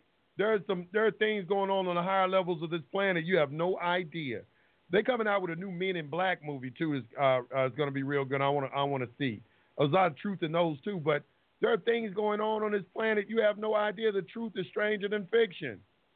You know, it's my contention that the people who run the planet are not human. I'm a true believer in that. My contention. I don't think they're human. I think there's some sort of other entity. And you know why? You were warned about it when you read the Emerald Tablets of Thoth. He tells you about this reptilian. He said this reptilian needs blood to come into our dimension. That's why you see these blood sacrifices and all of this. And he said, we eliminated them all in our time, but you need to be on alert because they could come back again. That's the story with the Anunnakis needing the blood because it has the gold in it, right? The spirit is in the blood. The spirit is in the blood. It's in the blood. All right. So the thing is that, you know, we don't know. It's this story. I could get into a discussion about this. I mean, this is a show in itself. All the things we can talk about. If you want to talk about reptilians, I mean, they're showing you a lot of examples. YouTube is catching a lot of stuff. And the thing about it is when you look at the comment section, you will see all these ridiculous comments from these idiots that will kind of try to sway you to think, oh, this is a joke. You know, like when I put out the video of the interview with the extraterrestrial. Okay, everybody said, man, I don't believe that. That's some guy got CGI or something like that. I said, listen to what this extraterrestrial is saying. The insight and the things he's talking about, ain't no regular human got that. Mm-mm. Right, they are among but us. They totally ignore that. And that's what we have. We have a people. They'll tell you this. They'll say something like this. We'll see. They'll use this a lot too. If some individual comes out with some information, what they do is they don't attack the information. They attack the character of the person, and say this is fake. This is fake. He got arrested for this right here, or something like that. I mean, what does that have to do with what he's telling you? They kill the messenger instead of looking at the content of the message. They won't look at the message for nothing. They won't look at they will completely discount it based off of other basically irrelevant premises that don't have nothing to do with what's being stated. And that's a sign of that lack of intelligence, a lack of critical thinking. Exactly. It's a lack of Let me critical give thinking. An example why at the closing table during a mortgage they give you the borrower a stack of papers because they know when you look at those stack of papers they're not going to go read it. So they're just going to sign it and sign everything away. The promissory note paid for the house, but they lock you into a contract. That's what they do. The contract. You don't even need the contract. All the other stuff you don't even need. The only thing that matters is the promissory note. But they're locking you into a contract where you're going to promise to pay them some money every month or something like that, giving you a security interest in property that's already paid for. But that's another discussion. But no, that's what it is. Yeah. Yeah, you're right. Because what I figured, what I saw it was if the promissory note is securitized and is an asset, and it's not a debt. That's why. And a lot of people like to use this word fraud. Fraud ain't gonna get you nowhere in court. You got to use breach of contract. That's where Tom. The thing about court, Yusef, the thing about the court, you cannot dispute the debt of the United States. That's the 14th Amendment. That's the 14th Amendment. Yeah. So if you in that courtroom, you better tell them how you're gonna satisfy the obligation. That's why they had acceptance for value. Because that straw man is a 14th Amendment citizen, and under the 14th Amendment, it says the public debt shall not be questioned. I tell people, do not go in there, argue, ask for the assessment, and satisfy the obligation. Because then you got Article 10 that states that no state shall interfere with the obligation of contract. That's right. It's a contract. Contract makes the law. Yeah. You're in a contract. That's why I tell people to read invisible contracts, read the Constitution. You're right about the 14th Amendment. The public debt shall not be questioned. These statutes are bonds of record. In other words, it comes from the statute merchant. They give you these charges, which is another name for a tax, in taxing you to collect money to pay the national debt. That's what it is. When I went and looked at the definition of a public charge, it's a lien. I said, oh, okay, y'all putting a lien on the estate, so give me an assessment so I can satisfy it. And that's what it tell you here. Georgia got some of the most transparent laws out of any state in the union. When you look at Title 17 OCGA 1711.1, it tells you straight up. And you should go. I got the copy of Title. If you go to my Facebook group account, I put the copy of the book right there in my Facebook account. So let everybody see how many copies of it. Let you see. So because you ain't gonna get the whole story on the internet. See, they want to go to get these codes off the internet. You can't do that. You got to get it out the book. You got to look at the case law so you get the full explanation of that statute. See, the judge and the administrators are going to give you the application of the statute. The statute by itself is not enough. You sit there trying to construe the statute yourself, and you're not a judge. All right? The construction of the statute is for the judicial department to do. The legislature creates the laws, the executive enforces it, and the judiciary interprets it. So if you want to see the interpretation of the statute, you got to look at the case law. Yeah. Which is what they, like I say, basic constitutional principles that none of these people do. Yeah, I mean, I don't even, like I said, I read everything thoroughly, but I'm not even going to go in there and play with them. You shouldn't have to. I'm already. Like an attorney told me one time, he said they ain't got jurisdiction over you while you go in their court. And I have found that to be true. You shouldn't even go into their court. And you shouldn't even go in there. You know? You shouldn't go in there. Now, if you owe a debt, if you got an obligation, they're going to enforce that. That's why you do the administrative process. You satisfy that. One of the rules is stay in honor at all costs. All times. Yep. That's what being honorable. They got something called acceptance for honor. Look it up in a dictionary, a legal dictionary. Acceptance for honor. And that even goes to the Bible from the whole Adam and Eve story when Eve ate the apple. Nobody wanted to accept responsibility for eating the apple. Everything is about a debt is a karmatic, what they call it karmatic debt. The Lord's Prayer is what? Forgive us for our debt as we forgive our debtors. You're supposed to release a debtor every 7 years in the book of Deuteronomy. You know, so these are things you got to get back to the foundational principles to really understand what's going on. Because a lot of people, it says in the last days that the hearts of many will be waxed cold. It says that in Matthew chapter 24. And that is what has happened. That's what we're seeing today. The heart of many have been waxed cold. Everybody has such a cold heart, they've lost all faith in anything spiritual. They don't think spiritual is anything real. Everybody's heart has been waxed cold. Yeah, they left the spiritual world and came to the physical one. And that's why you're seeing people pushing for gay rights. You got gay preachers. They tell you in the Bible that homosexuality is an abomination. Man laying with a man is an abomination to the Lord. But you got a man here on the pulpit preaching to you and everything. You don't have to pay attention to that.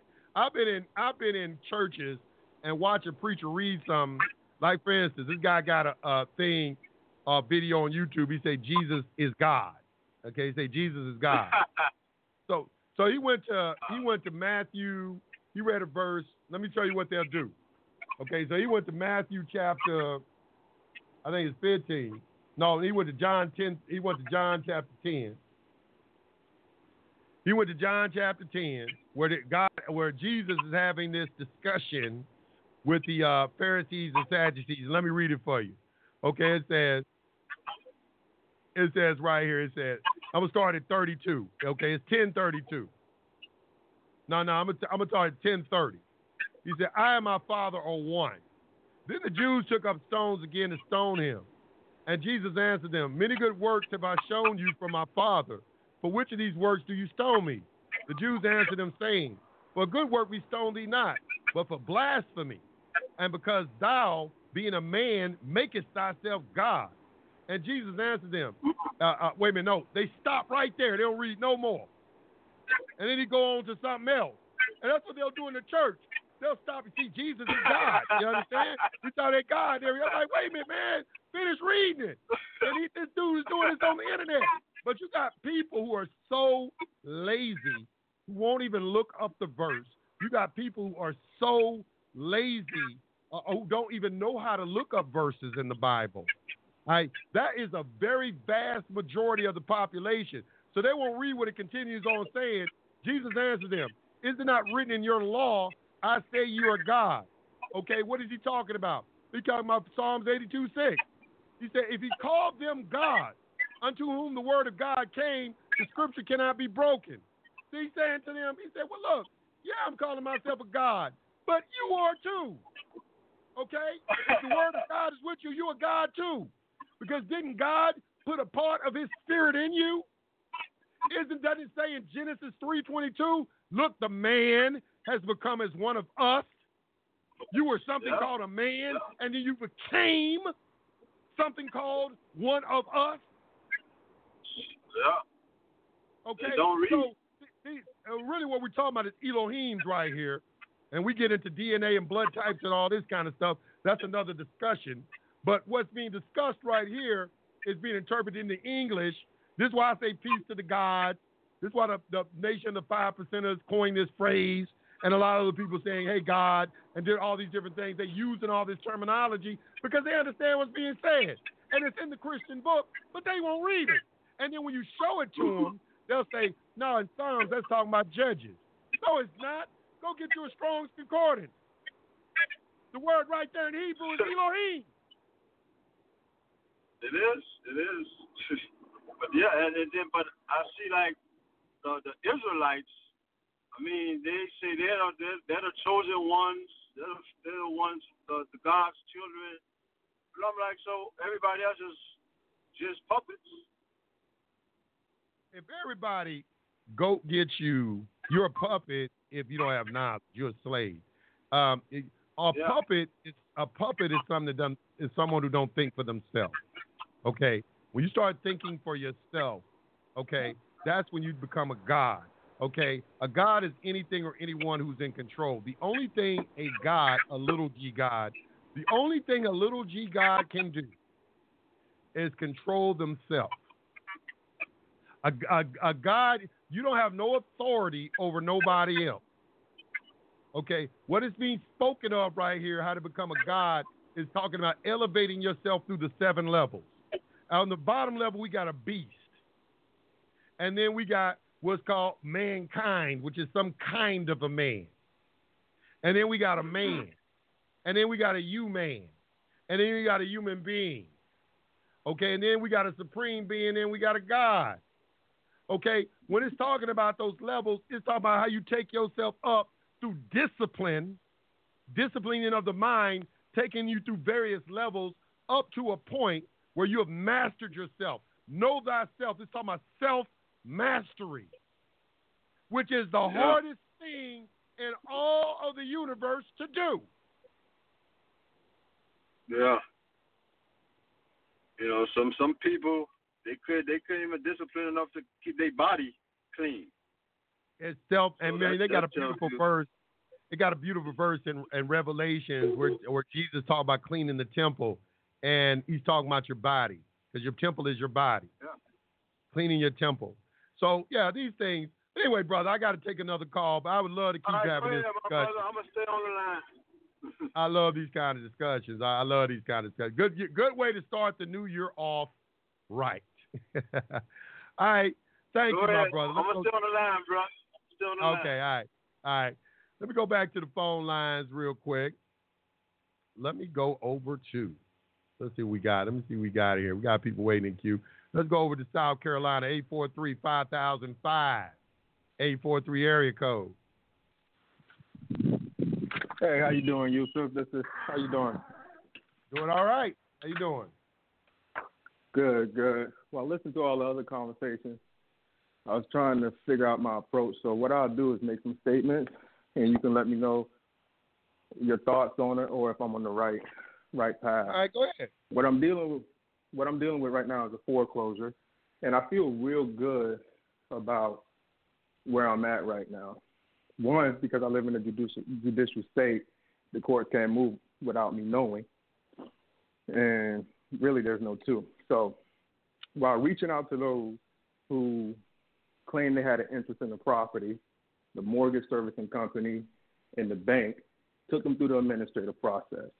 You know, we did a set off of the assumed debt, and then we sent them 4 correspondences asking for a response and never got nothing. When we first requested the initial wet ink note, they just sent us back a stack of papers that didn't really pertain to anything. They do that to everybody. Cool. The only person responding to me now is the lawyer that was assigned our foreclosed case. And the first response he sent me was about do you respond within 30 days, or this claim will be deemed valid? So I responded back in about 22 days, letting them know that the debt is not valid, et cetera, et cetera. So he sent us back another response, letting us know that no, the lawyer sent us back the recorded note, the mortgage, and it was just copies. So the response I sent yesterday was a 4-page document, really 3, because the last page is the notary page. She mailed it on behalf of us. And basically, and what I feel good about is because he's responding. You know, he's talking to us. And basically it's just going through the statutes, not the codes, letting them know why a copy of the instrument is not what we're requesting. Basically letting them know why the servicer doesn't have any claim on the property, you know, going through the federal rules of procedure and how we gave them 30 days to respond, you know, letting them know that the property is not abandoned, letting them know that a copy is insufficient, you know, UCC 3-501, and not to take up too much time, I'm not going to go through the entire document. So basically, my question to you is, what are your thoughts on what I've done so far pertaining to the foreclosure process? I think you did a real good job thus far. You need to do a bill in equity on your administrative process. All right. And that'll freeze up a lot. They probably don't want to give you a ruling to it, but you should do it anyway. I'm gonna read something to you. I did this for a client a long time ago. I was going back and forth with an attorney, just like you did, and I used to love to do that with attorneys. Go back and forth, letter writing with them back and forth, and then what they'll do, if you know what you're doing, they'll switch it to another law firm. Okay, and that's how they try to recontract with you. They'll recontract with you by shifting it to another law firm. You know, okay, well, now it's this law firm you're going against. And I went through like 3 or 4 different law firms. Like, why do you keep switching all these damn law firms up on me? All right, and what happens is this: over time, they learn how to circumvent things. When you hit them with something, like when everybody starts hitting them with something, they go back into their little think tank and figure out ways to get around. You got to understand, it's like a football game. You know, you have a football game, you get a new, Patrick Mahomes came into the NFL. Okay, at first, like, man, what we going to do with this guy? Okay, well, the defenses need time to adjust. Once they start adjusting on you, they start keying in on you. Well, it's the same thing happening in law. When you hit them with something new, they need time to adjust. And I wrote this letter, and I'm going to read it to you. It says, cool. I'm a receipt of your letter dated July 6, 2011, apparently representing a notification that Aurora Loan Servicing, LLC, is transferring their servicing rights to the alleged blah, blah, blah account to Aurora Bank FSB. Please be advised that the alleged obligation for this account number has been satisfied in full. Aurora Loan Services, LLC, was tendered a negotiable instrument in the form of an international bill of exchange, blah, blah, blah. Okay, delivered, registered mail. I gave them all the registered mail information and so forth. Copies of the negotiable instrument and all relevant correspondence are included with this letter for your convenience. I have completed a notarial protest against Aurora Loan Services, LLC, and the account for non-acceptance and payment under OCGA sections 113501 and OCGA 113505 A and B of the UCC, which creates the evidence or presumption of a dishonor and therefore constitutes a perfected lien that I will file in the commercial registry at my pleasure. Aurora Loan Services, LLC has become the debtor and I the creditor by operation of commercial and administrative law. Also worthy of note is Aurora Loans, LLC, is going to be if they're going to treat the note as a liability instrument, they must present it to me for payment and make me chargeable from OCGA 11-3-501. Okay, now, a lot of this I pulled from Gene Keating's Securitization. He got a document called Securitization. That was very good. So I took some portions out of that and put this in here. Now, I also put in here, I said, additionally, we've contacted the IRS and they have informed us that they are investigating Aurora for unreported funds. I filed a 1099 OID, a 1040V, a Form 8281, and 1096 ES, identifying myself as the issuer of the funds and Aurora Loan Servicing LLC as the recipient.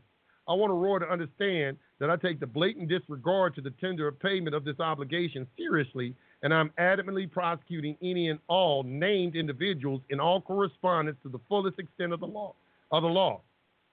At present, I'm in communication with the U.S. District Attorney seeking criminal charges against Aurora Loan Servicing LLC, in addition to civil damages due to their refusal to clear my title and continued harassment in the form of presentment from various entities allegedly representing Aurora Loan Servicing LLC for non-existent interest. As it is slowly coming to the light, the massive fraud that organizations such as yours have perpetrated against an unsuspecting public by placing everyone in a state of peonage, we are at present aggressively prosecuting Aurora Loan Servicing LLC for fraud and quiet title to our home. If you do not wish to entangle yourself in the aforesaid suit, your organization may wish to freeze any transfer activity involved with this alleged loan. As Aurora Loan Servicing LLC has accepted our negotiable instrument and refused to return it. There is a conversion of liability, and we are now exercising our misprison of felony obligations and suing Aurora Loan Servicing. You should understand what misprison of felony is. It's your obligation to report a crime. All right? So that's what I said. I misprison of felony obligations and suing Aurora Loan Servicing LLC for $1 million United States dollars. As of this writing, the case is now in the Court of Appeals for the United States. As your organization will undoubtedly seek to ignore our correspondence, those guilty of fraud often do, our attempt to deny attempt to deny the legitimacy of our tender of payment for discharge of the obligation according to public law, Chapter 48, Stat 11, we will entertain your obvious and numerous attempts at recontracting with us and offering you a conditional acceptance to the terms of your offer. Included with this correspondence is an affidavit that we request that you submit to the creditor or authorized agent of the same. As our promissory note is a negotiable instrument that is to be returned to us at the satisfaction of this obligation, we wish to be sure that the entity you allegedly collect payments for is in actual possession of the instrument or has access to it and knows for certainty of its existence. Now, here in Georgia, we got laws that you can challenge a copy of an instrument, which I put into the case. Now, this is a real long letter. I'm not going to read all of it, but my point in reading this to you is this. Back then, when I'd write my letters, I wrote them for each additional situation. I didn't really use boilerplate documents. I'd write them myself. You're going to get a response when you write it like that. Okay, and over time, I made my letters shorter and shorter and shorter. This was at the beginning of my career when I started doing foreclosure. This is like in 2011. You can see from the letter all the stuff I knew even back then. But as I progressed, I condensed everything into a one-page letter as well as my court documents because I started off filing quiet title actions 99 pages long. A judge ain't finna sit there and read all of that. So, I condensed it, made it about 3-4 pages long. That's it. Right? Everything I need to say, you get everything you need to say, get it on one page. And creditors and their bonds has documents that accomplish that so beautifully. It is ridiculous. How it is amazing. You can tell the intelligence of individuals when they can tell what it takes you damn 10 pages to say, they can say in damn 3 paragraphs. Right. And my whole thing while talking to you is not to ask you a bunch of questions that you've already answered through your videos. In this communication that I sent to the attorney, it says this debt is in dispute by law, Title 15, Chapter 41, et cetera, et cetera. All collection activities must cease until this matter is resolved. You are hereby given notice. Blatant disregard for this law is subject to fines by the FTC, and in parentheses, because your FBI packet tells an individual going through foreclosure to get other parties involved. Letter sent to the head of the FTC, and I let them know when it was dated as well. So, now the reason I feel good about this. Now let me tell you this: how I got the idea. You notice in my correspondence, I sent them an affidavit. I got that from Banker's Secret Manual. Again, you can see how long ago I read that document. Okay, in the back of Banker's Secret Manual is some excellent documents. Okay, and the reason that you send them an affidavit because all debts had to be verified. Okay, they had to be attested to. Even if you go into court, like when you get a third-party debt collector, all I do is I hit them, I bring in court. I ain't never lost a case to a third-party debt collector. All right, because when you go in court, you know, it's like, okay, you know, y'all third-party debt collector, you ain't got no right to collect this debt. And then you start hitting them with the Fair Debt Collection. I don't even have to go into no private remedy or nothing like that. I just say, okay, verify the debt. Swear in. Sign this affidavit and swear. They can't swear in. They will never swear to a debt. Matter of fact, you put that on your last video with the 18 questions with the affidavit on there. So I'm familiar with that as well. That's real good stuff. I don't want to hold the line too much because this is the only, you know, I've been in this for 2 years. You know, my mentor / friend got me into this, and I know yesterday or the day before you mentioned on one of your calls on how you wanted to talk about the UCCs and how Moors introduced it to you. I know nationality doesn't have anything to do with contracts, while at the same time, your status really has a lot to do with what you can do, you know, as far as going into the codes. Huh? See, when you do the UCC process, you're doing that to issue instruments. That's what you're doing it for. You're doing private banking. All right? You are collateralizing your assets to give value, issuing a bond so you can write instruments against. Because that's what they accept, bills of exchange. You're doing an exchange for value over from the private into the public. Okay, that's what they don't understand. The nationality thing is real. I come from the Nawabian Nation of Moors. We went through the same teaching. All right? I've read the Quran Circle 7. You know, very beautiful book, by the way. But I've also read the Aquarian Gospel, all right, that where it comes from. But the thing is that I don't have no problem with nationality. Not whatsoever. Not at all.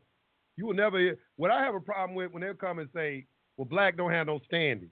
Okay, well, I go to the law book and they say, well, you need to have a status of white. White is a status. Oh, damn, they got Cartosian versus the United States. When you get a Black's Law 4th edition, all right, and you read free white person, go down into that definition and look at the case law, you're going to see a case called Cartosian versus the United States. The reason they give you that definition and then put the case law because they want you to read the case law. When you read the case law, they give you what they mean. They mean Caucasian. They got like 52 cases talking about that. So my thing is, I always look for evidence when you take this into court, are they going to recognize it? It may be. I understand that the 14th Amendment was for slaves and that Moors are trying to separate themselves from slaves like we wasn't slaves. All right, we was already here. All right, they talking about another set of black people. You know, you got Anthony Johnson, who was the first slaveholder. I mean, we weren't the first slaveholder. He was the first person who win a court case and put another black man into perpetual servitude. His name is Anthony Johnson. Look at it on the internet. So you have black people owning slaves. So I understand what they're saying, you know, that it is a status and so forth. My contention is the world has changed. It's changed. All right? It is completely, you either have a business or you don't. You either work for somebody or somebody works for you. That is the world we're in now. We're in a commercial world. Everywhere you look around the world, United States, everything that the United States talks about is business related. Whether they take in oil, trying to take natural resources from somebody, okay, they use security agreements against countries and everything. All right, when they come in and take their natural resources, they use the UCC. All right, everybody is using this all over the world. Everything is about contracts. UCC is about contracts. All right, so these things is what they're doing. They're using some sort of private law. It's on the private side. It's not under the Constitution. Contracts don't fall under the Constitution. The Constitution protects your contractual obligations. Okay, but contract law is private law. It's not on the public side.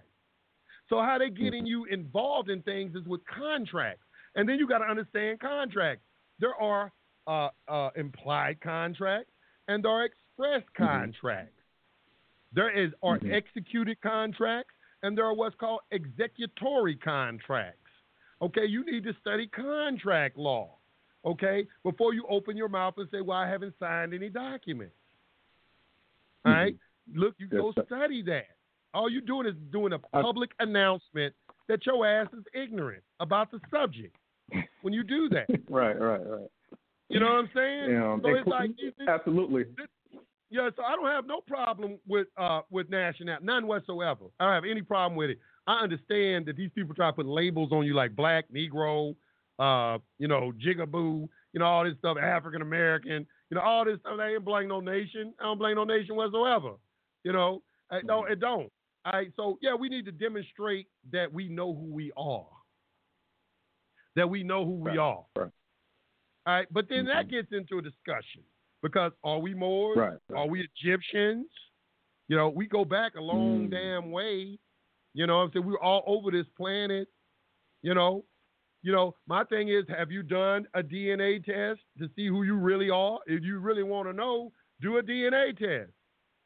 If you really want to know who you are, I know for a fact that I got Native American in me because my great-grandmother is a full-blooded Native American. Got pictures of her with her head full-blooded, straight out the TP. I couldn't believe it when a big black and white picture hanging up my grandparents' house of her and my great-grandfather looked like he stepped dressed straight off the boat. He looked like he's jet black, looked like he came straight out of Africa, and my great-grandmother is a red, kind of a, I can't tell what color, it's black and white, but she looked like she might be tan or something like that. But she looked like a full-blooded Native American, and they were married. Right. That reminds me of my grandfather Jacob and my grandmother Lula. In closing, after speaking with other people and thinking this thing through and being in the judicial state, I feel confident. I feel real good about keeping this out of the courts as far as communicating with those speaking on the behalf of this corporation claiming that I owe them something.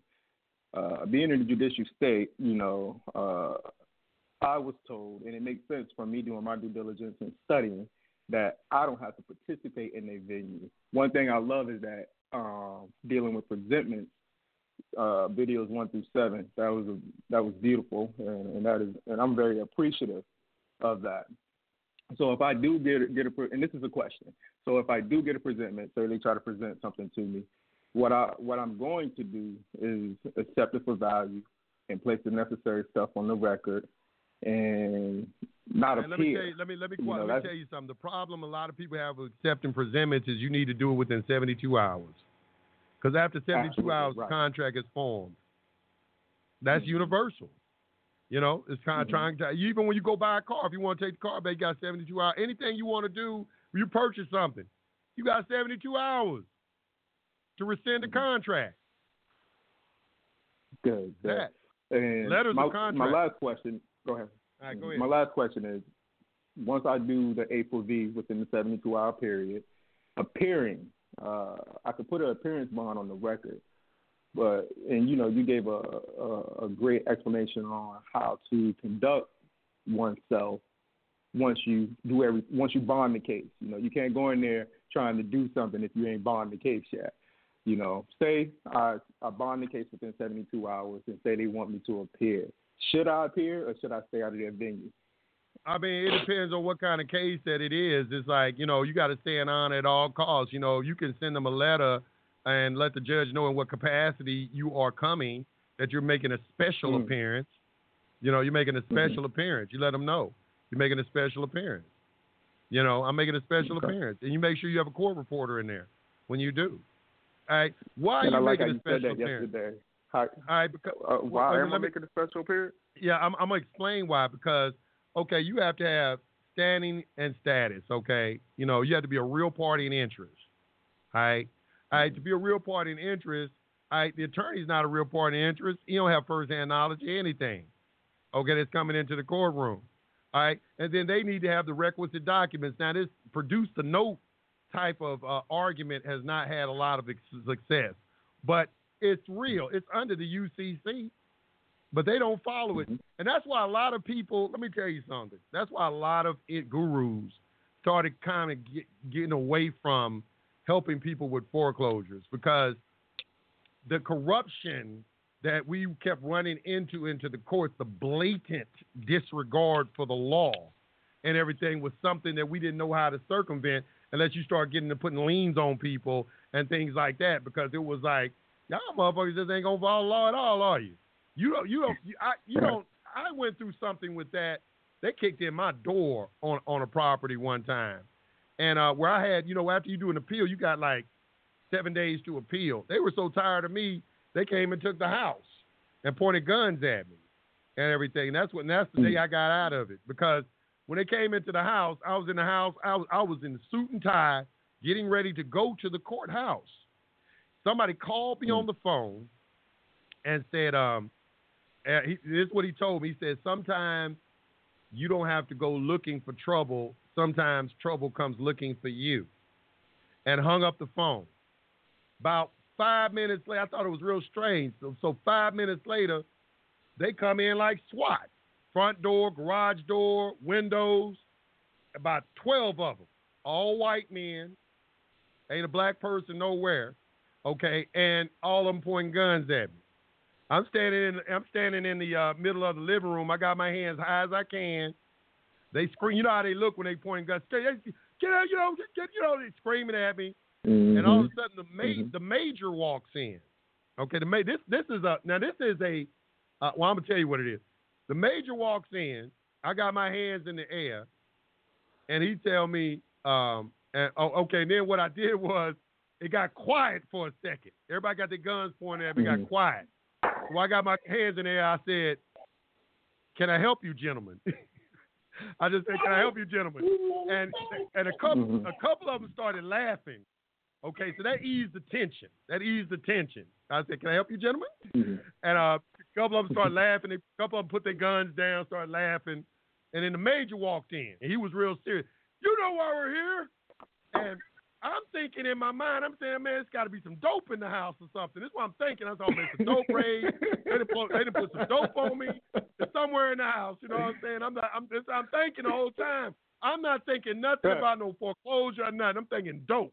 I'm thinking, oh shit, right. Where they done planted some dope on me and everything. So that's why I've got my hands up in there. I'm looking. He said, "You know why we're here?" And I said, "No, sir, I don't know why you're here." He said, "It's an eviction." I put my hands down. I said, "What?" I said, "What? An eviction?" I said, "Show me your order from the judge." He said, "We don't have to show you nothing." I got arrested for obstruction. Got arrested for obstruction because I got in an argument with the major on that particular case. But the thing is they totally ignored all law. When I went into the courtroom, I did a securitization audit. They were foreclosing in the name of, they used to foreclose in the name of trust back then. I did a securitization audit, came to court with my evidence. I said, "Your Honor, the name of the trust that they are foreclosing in, this mortgage is not even in that trust." Mr. Jones, we've already made our decision. I said, hold on, Your Honor. Let's get a court reporter in here. Let's take a recess and get a court reporter in here. Because I didn't have a court reporter. I just knew that. I said, "Look, I got this evidence. You got to throw this out." Didn't happen. And so that was my last time doing foreclosures. I probably never told everybody this story, but I stopped doing foreclosures after that because I didn't like getting guns pointed at me. I had become very popular because I was on the news and a lot of things like that. It was like, I said, "Look, I don't want to do this no more." I said, I was like, y'all going to kill me about this? It ain't worth me getting y'all killing me about it. Come to my house, put a gun on me. I make a wrong move next day. I'm in the news, sovereign citizen, squatting at a house, took a house, and then shoot me over this and everything. It ain't worth that to me. And then, I had another situation where somebody lost their house where I had filed the paperwork, and what the clerk did is remove the last page. That's when I started telling everybody you got to number your pages at the bottom. Like your page is like 1 of 9, 1 of 8. You got, and then I put all that. That's why you see in all my documents I do that, because that hurt me to death to see them people who they called me and said, "Hey, here throwing us out the house." I'm like, "What are you talking about?" But then when I went to the case and I asked the clerk for the case file, they removed it out. So your documents, and so now I learned that, okay, you got to have the first page stamped and the last page stamped. Y'all, this comes from experience. I done had a lot of bad experiences. I'm not going to even sit here and try to front like, oh, I was this, this genius guru, and I didn't went through a lot of the shit y'all done went through. But I learned from my mistakes, and I come back and tell y'all and everything. Like, look, I know what y'all going up against.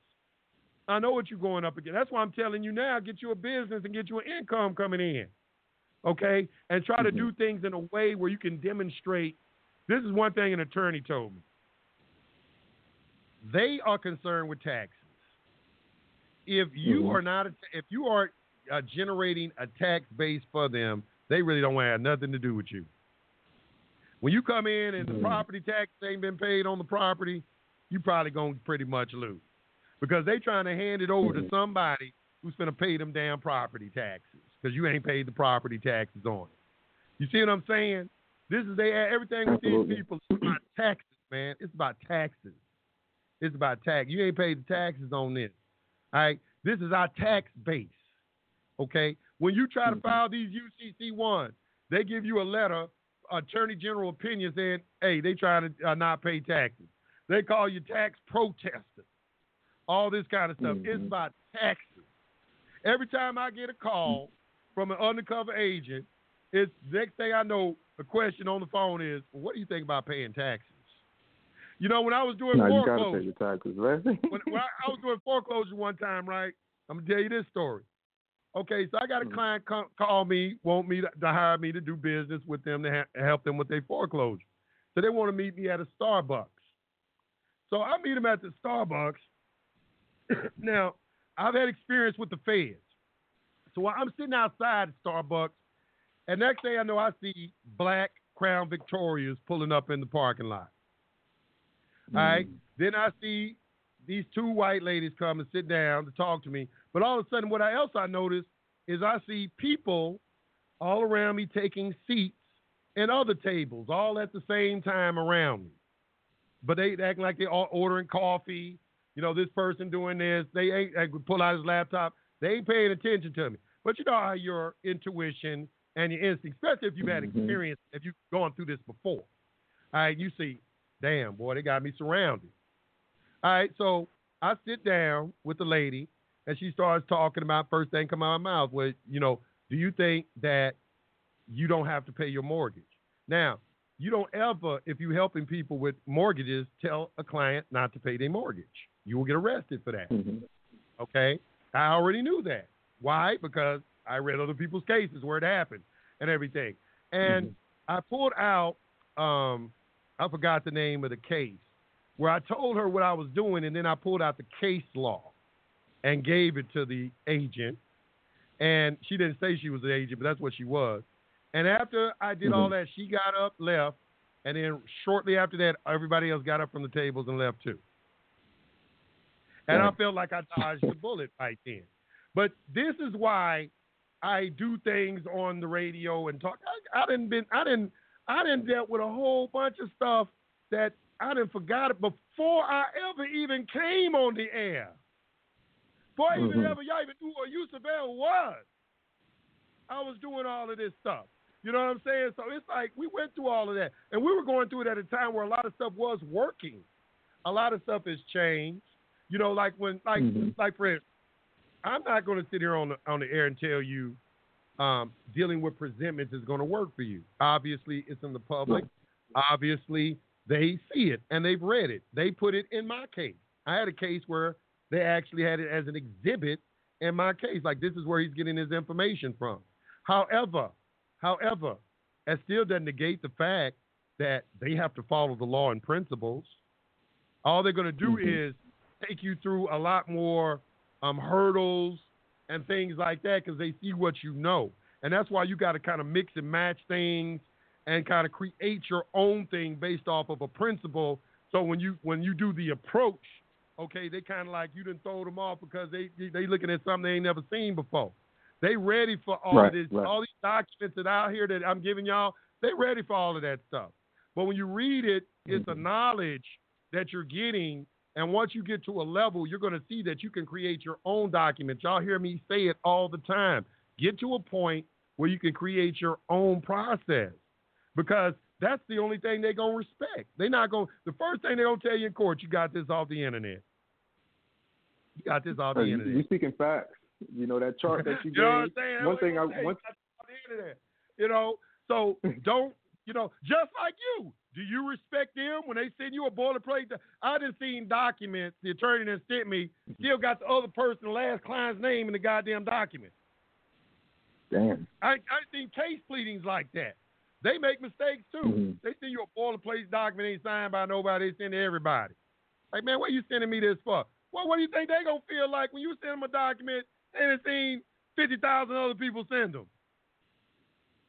Right. One thing I wish I would have done was really known the difference between public and private. Like that chart, that's gospel. Don't it change everything? Don't it change everything? It changes everything, brother. I'm telling you, it changes everything. And like you say, copy and pasting is cool, but if that information is not in you, they're going to know as soon as they start reading it. When it gets in you, that's when you'll be able to write your own documents, when it's in you. When it becomes in you, you're like, I know how to answer this. I'm going to put this, blah, blah, blah, and then you get your vocabulary up. Like I just threw the new word that y'all misprison of felony, obligation, things like that. You start throwing them words at them and everything. They're going to react to your correspondence a little different than somebody else. Now you're not getting an answer from a customer service rep. You get an answer from the director, from the, somebody like that, answering your call. They sent it up to this person. Hey, you need to handle this person. We don't need to know what. Now you dealing with the heads of state. You ain't dealing with their little lackeys or anything like that. And that's what you'll start to see. I'm telling you, you'll start to see that, But you got to stay in honor, answer all correspondence, address the debt.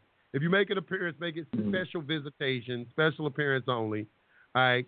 And you're not there to argue anything, all right? You're here to satisfy the obligation. Whatever needs to be satisfied, Your Honor, I'm here to take care of it. Give me a presentment, and so I can sign and get the hell up out of here. And then you might get some pushback, but you need to keep that going. Always stay on course with what you're doing. Their thing is they're trying to take you off course by, well, we're going to go to trial or we're going to do this right here. It's like, no, you just keep going right where you were going. Keep going right where you were going. Just stay right there. Just keep staying right there. Stay right there. And they'll take you all the way to the limit. But eventually you're going to see something break. You're going to see a chink in the armor. You're going to start seeing a chink in the armor. Once you start seeing the chink in the armor, that's when your confidence is going to soar. But at first, you're going to be dealing with a lot of fear. You're going to be dealing with a lot of fear first. You're going to be dealing with a lot of fear. All right, so you can't get around it. I can't tell you how to get around that. That's why, even coming out telling people this, there's a certain obligation on me. That's why I'm so transparent and I try to be so real with people, because I don't want to say, dream. This ain't easy. It's not easy. Right. It's not easy. This is not easy. I'm not going to say. Some people say you dream. Here, file this document. Pay me for this. File this document. All your words going to go away. And a lot of people like to hear that. Some people a lot of gurus will tell you what you want to hear. But I ain't going to tell you what you want to hear. I'm going to give you the reality of the situation. You are involved in something that has a very low success rate. The success rate is not because it's true. It's more so because of the character of the individuals who are attempting to do the processes. Great stuff. I'm going to stay online. I end on that note. I appreciate you, brother. Keep doing your thing, man. Okay, I appreciate it, dog. Appreciate it. Woo. Boy. I hope y'all got something from that. Let me go to area code. Let me go up north, because I know people up north be like, damn, you don't just stand down south, old prejudice ass, because you from the south. You don't want to talk to nobody up north. Let me see if I can find somebody up north. Let's go up north real quick. I'm going to stand in these southern states. Let me get somebody up north. Let me go to Ohio real quick. 937-5260. Ohio. Yusef, peace to the guys. Peace to the guys, bro. What's going on? Man, I've been listening to you. I've been sending I've been sending correspondence to you. But today, I finally was able to get my wife off work. and she has some questions about a family, some land that her great grandmother had, and these people started building. They doing business on there because they didn't think nobody was still living to claim it. So her relatives are in court trying to, with a lawyer trying to figure this out, but they actually have the deed to the land. So she got some questions for you, and we're going to take this information to. Okay, that's cool. All right, put on. Okay, all right. Yes, sir. So, good morning. My name is Shawnee, and primarily with this air property and the current developers on the land, it's mountain land. And my grandmother basically, as long as I can remember, has taken me to this area and just kind of shown it to me and has been fighting for it for quite some time. And just recently, my aunts, who are now her POA, have put in place an attorney to, I guess they had to send out some notices in the paper because it was heir property to try to contact all living heirs. And this is the last year that no one else has responded.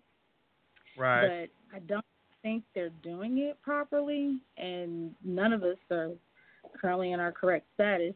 So I guess my question is, I don't know much about trust, but I was told that an irrevocable trust is what needs to happen, as well as me being in my proper status to lay claim. Okay, wait a minute. All right. Let me back up. We're talking about a property that your grandmother owns, right? Yes, sir. Okay. Yes, sir. She's still alive. Yes, sir.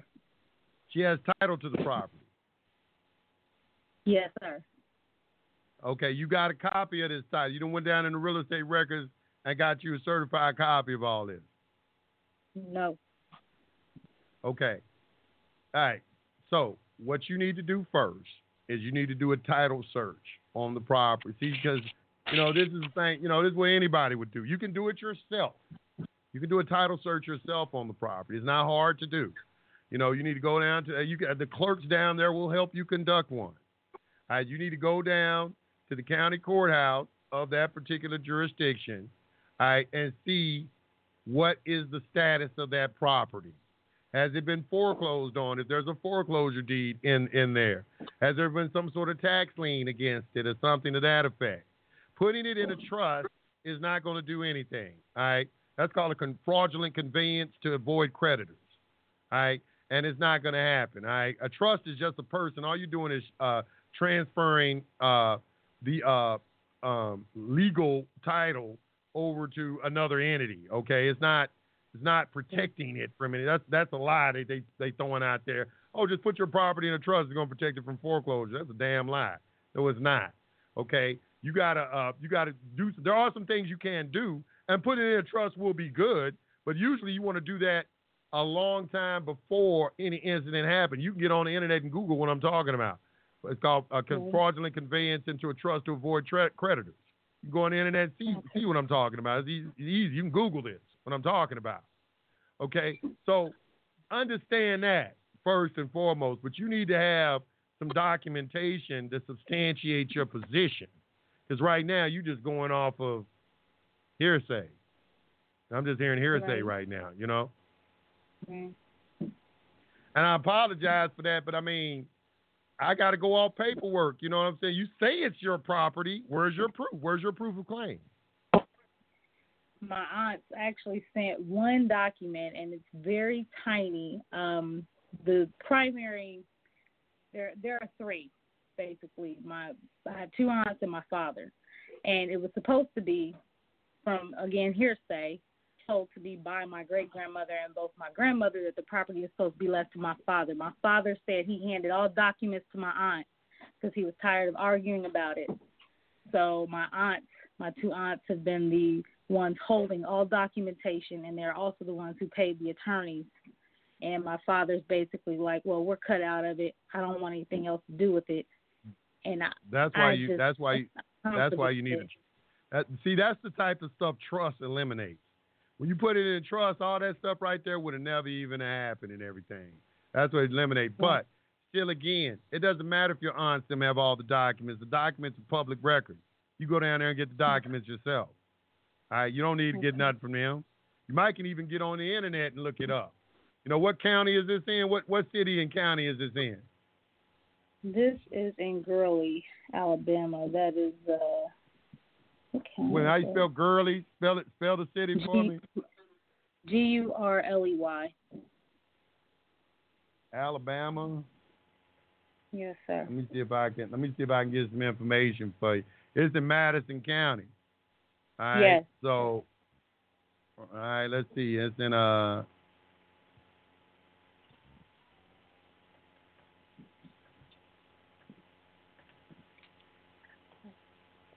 All right, let's see, man. Let me see if they can because some counties they'll have it online, and then some won't. And I'm really right now trying to see if you got your map, land and lot books.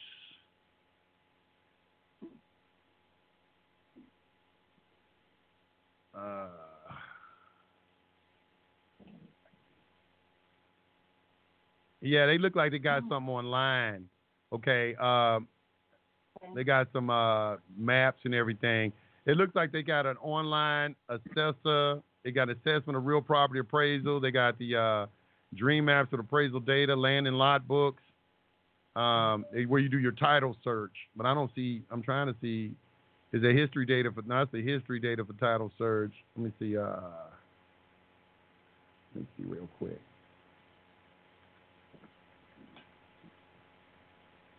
Record documents, Madison County, Alabama.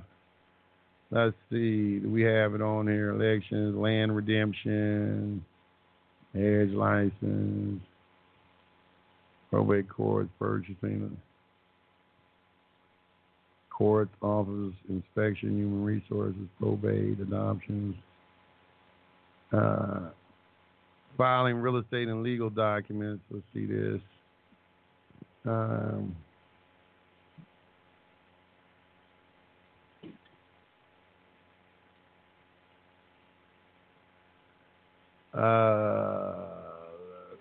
trying to see if they got a real estate search, land redemption. I don't see it on here.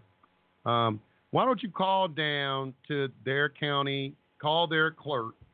I don't want to take up too much time when they're looking for this. Call their clerk at the for the Madison County, Alabama. Ask them, do they have online access for title search? Because you can download the document straight from your computer if they do. All right. You can see get all the history of all the records to that particular property. If you're not, then you write them and ask them for to have somebody go down there. So ask them how they do it. They're at Madison County. But the thing is you got access to all that information. You need to see, because you need to know who truly owns the property. And then if there has been some sort of fraudulent conveyance, then we can take the next step on what you need to do. But right now, you don't have enough information for me to help you in any kind of way. I mean, you just, going on what you feel, what somebody told you happened or something like that. You need paperwork in front of you. And look, you can really, really get some sort of gist of where you need to go and what you need to do. Mhm. Okay. That makes sense. You know what I'm saying? It does. Get the rec. You got access to it. You ain't got to go to your sisters and get it. You ain't got to go to them and get nothing. Right. Go down there. And it's a shame that things happen like this when somebody passes or when property is bequeathed or something like that. But that's why we need to understand trust, because the trust eliminates all that. Eliminates all. Ain't going to be no argument about who gets what and all that kind of stuff when you have a trust. Ain't no probate involved, none of that kind of stuff. You have a trust. You set up a trust, a family trust. The deed? Huh? Even with I've seen the deed my dad had, but he won't let me get it either. He doesn't want to fight Go get it from the real estate records. Okay. Get a copy of it. It's public information. Go get a copy of it. Now, you don't have to get it from him. A lot of people don't know that. It's a trip that so many people don't know that, but you don't need nothing from him. Go down there and get it. It's public records. Go down there and ask the clerk for it. They'll give it to you. Okay. They will give it to you. Okay, I'm telling you. All right, go ahead. Okay, Yusuf. brother, if she gets a copy of it, like same way you would go get a copy of anybody's birth certificate, if she gets that authenticated because she's in the lineage, because the property was actually her great grandmother's who did pass, and then it went to her grandmother's who is still alive, but she's in the nursing home and she's, you know, got a little bit of dementia stuff going on, so she's not able to handle her own affairs. Right. So yeah, but you still need that property, those records to see what has happened, what has your sisters done. Everything that they do, they got to put in those real estate records. You see what I'm saying? Now they haven't been able to do a lot, but what's going on is somebody started developing on the property. I think they got hotels or apartments or condos. Okay, if somebody's developing on the property, what that signals to me is that something done changed, either in the title, okay, because they got to get the authority to build on that from somewhere, and that's coming from the owner of the property. But I think that's where they have fought, because they thought wasn't nobody gonna come claim the land, and now that somebody's claiming it, now it's all tied up in court right now while these people still developing. Okay, well then that's an action. That's where the action lies. But to have an interest in that action, you need to be a real party in interest. This means that your name needs to be on title. If your name's not on title, you don't have no interest in that matter. Right. Okay.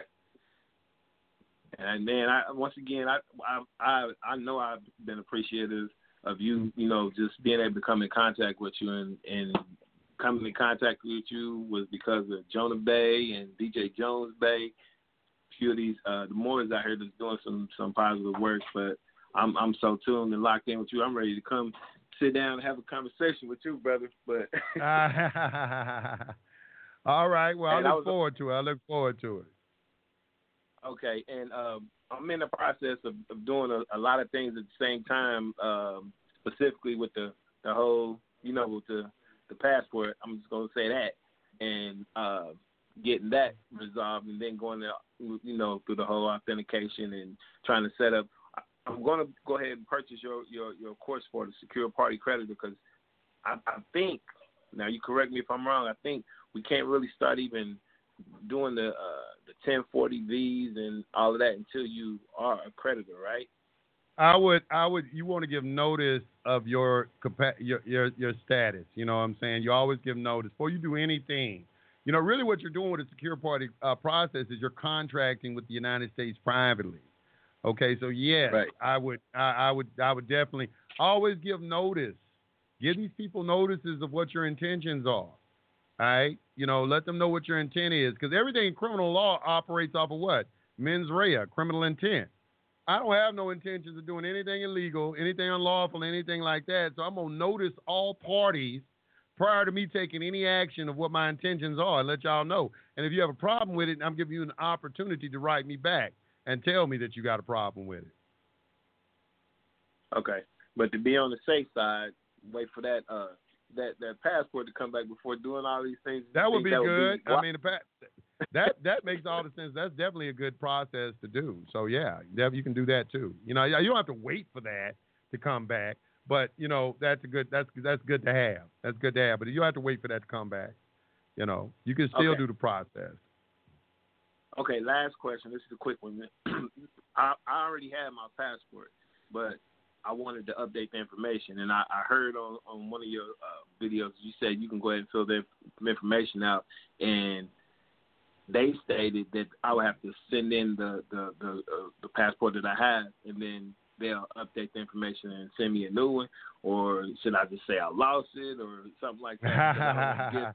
I'm not going to tell you over there to lie. I got you. I'm not going to do what they ask you to do, you know, and, you know, if you are entitled to a passport, they're either going to send back the one you got or give you a new one.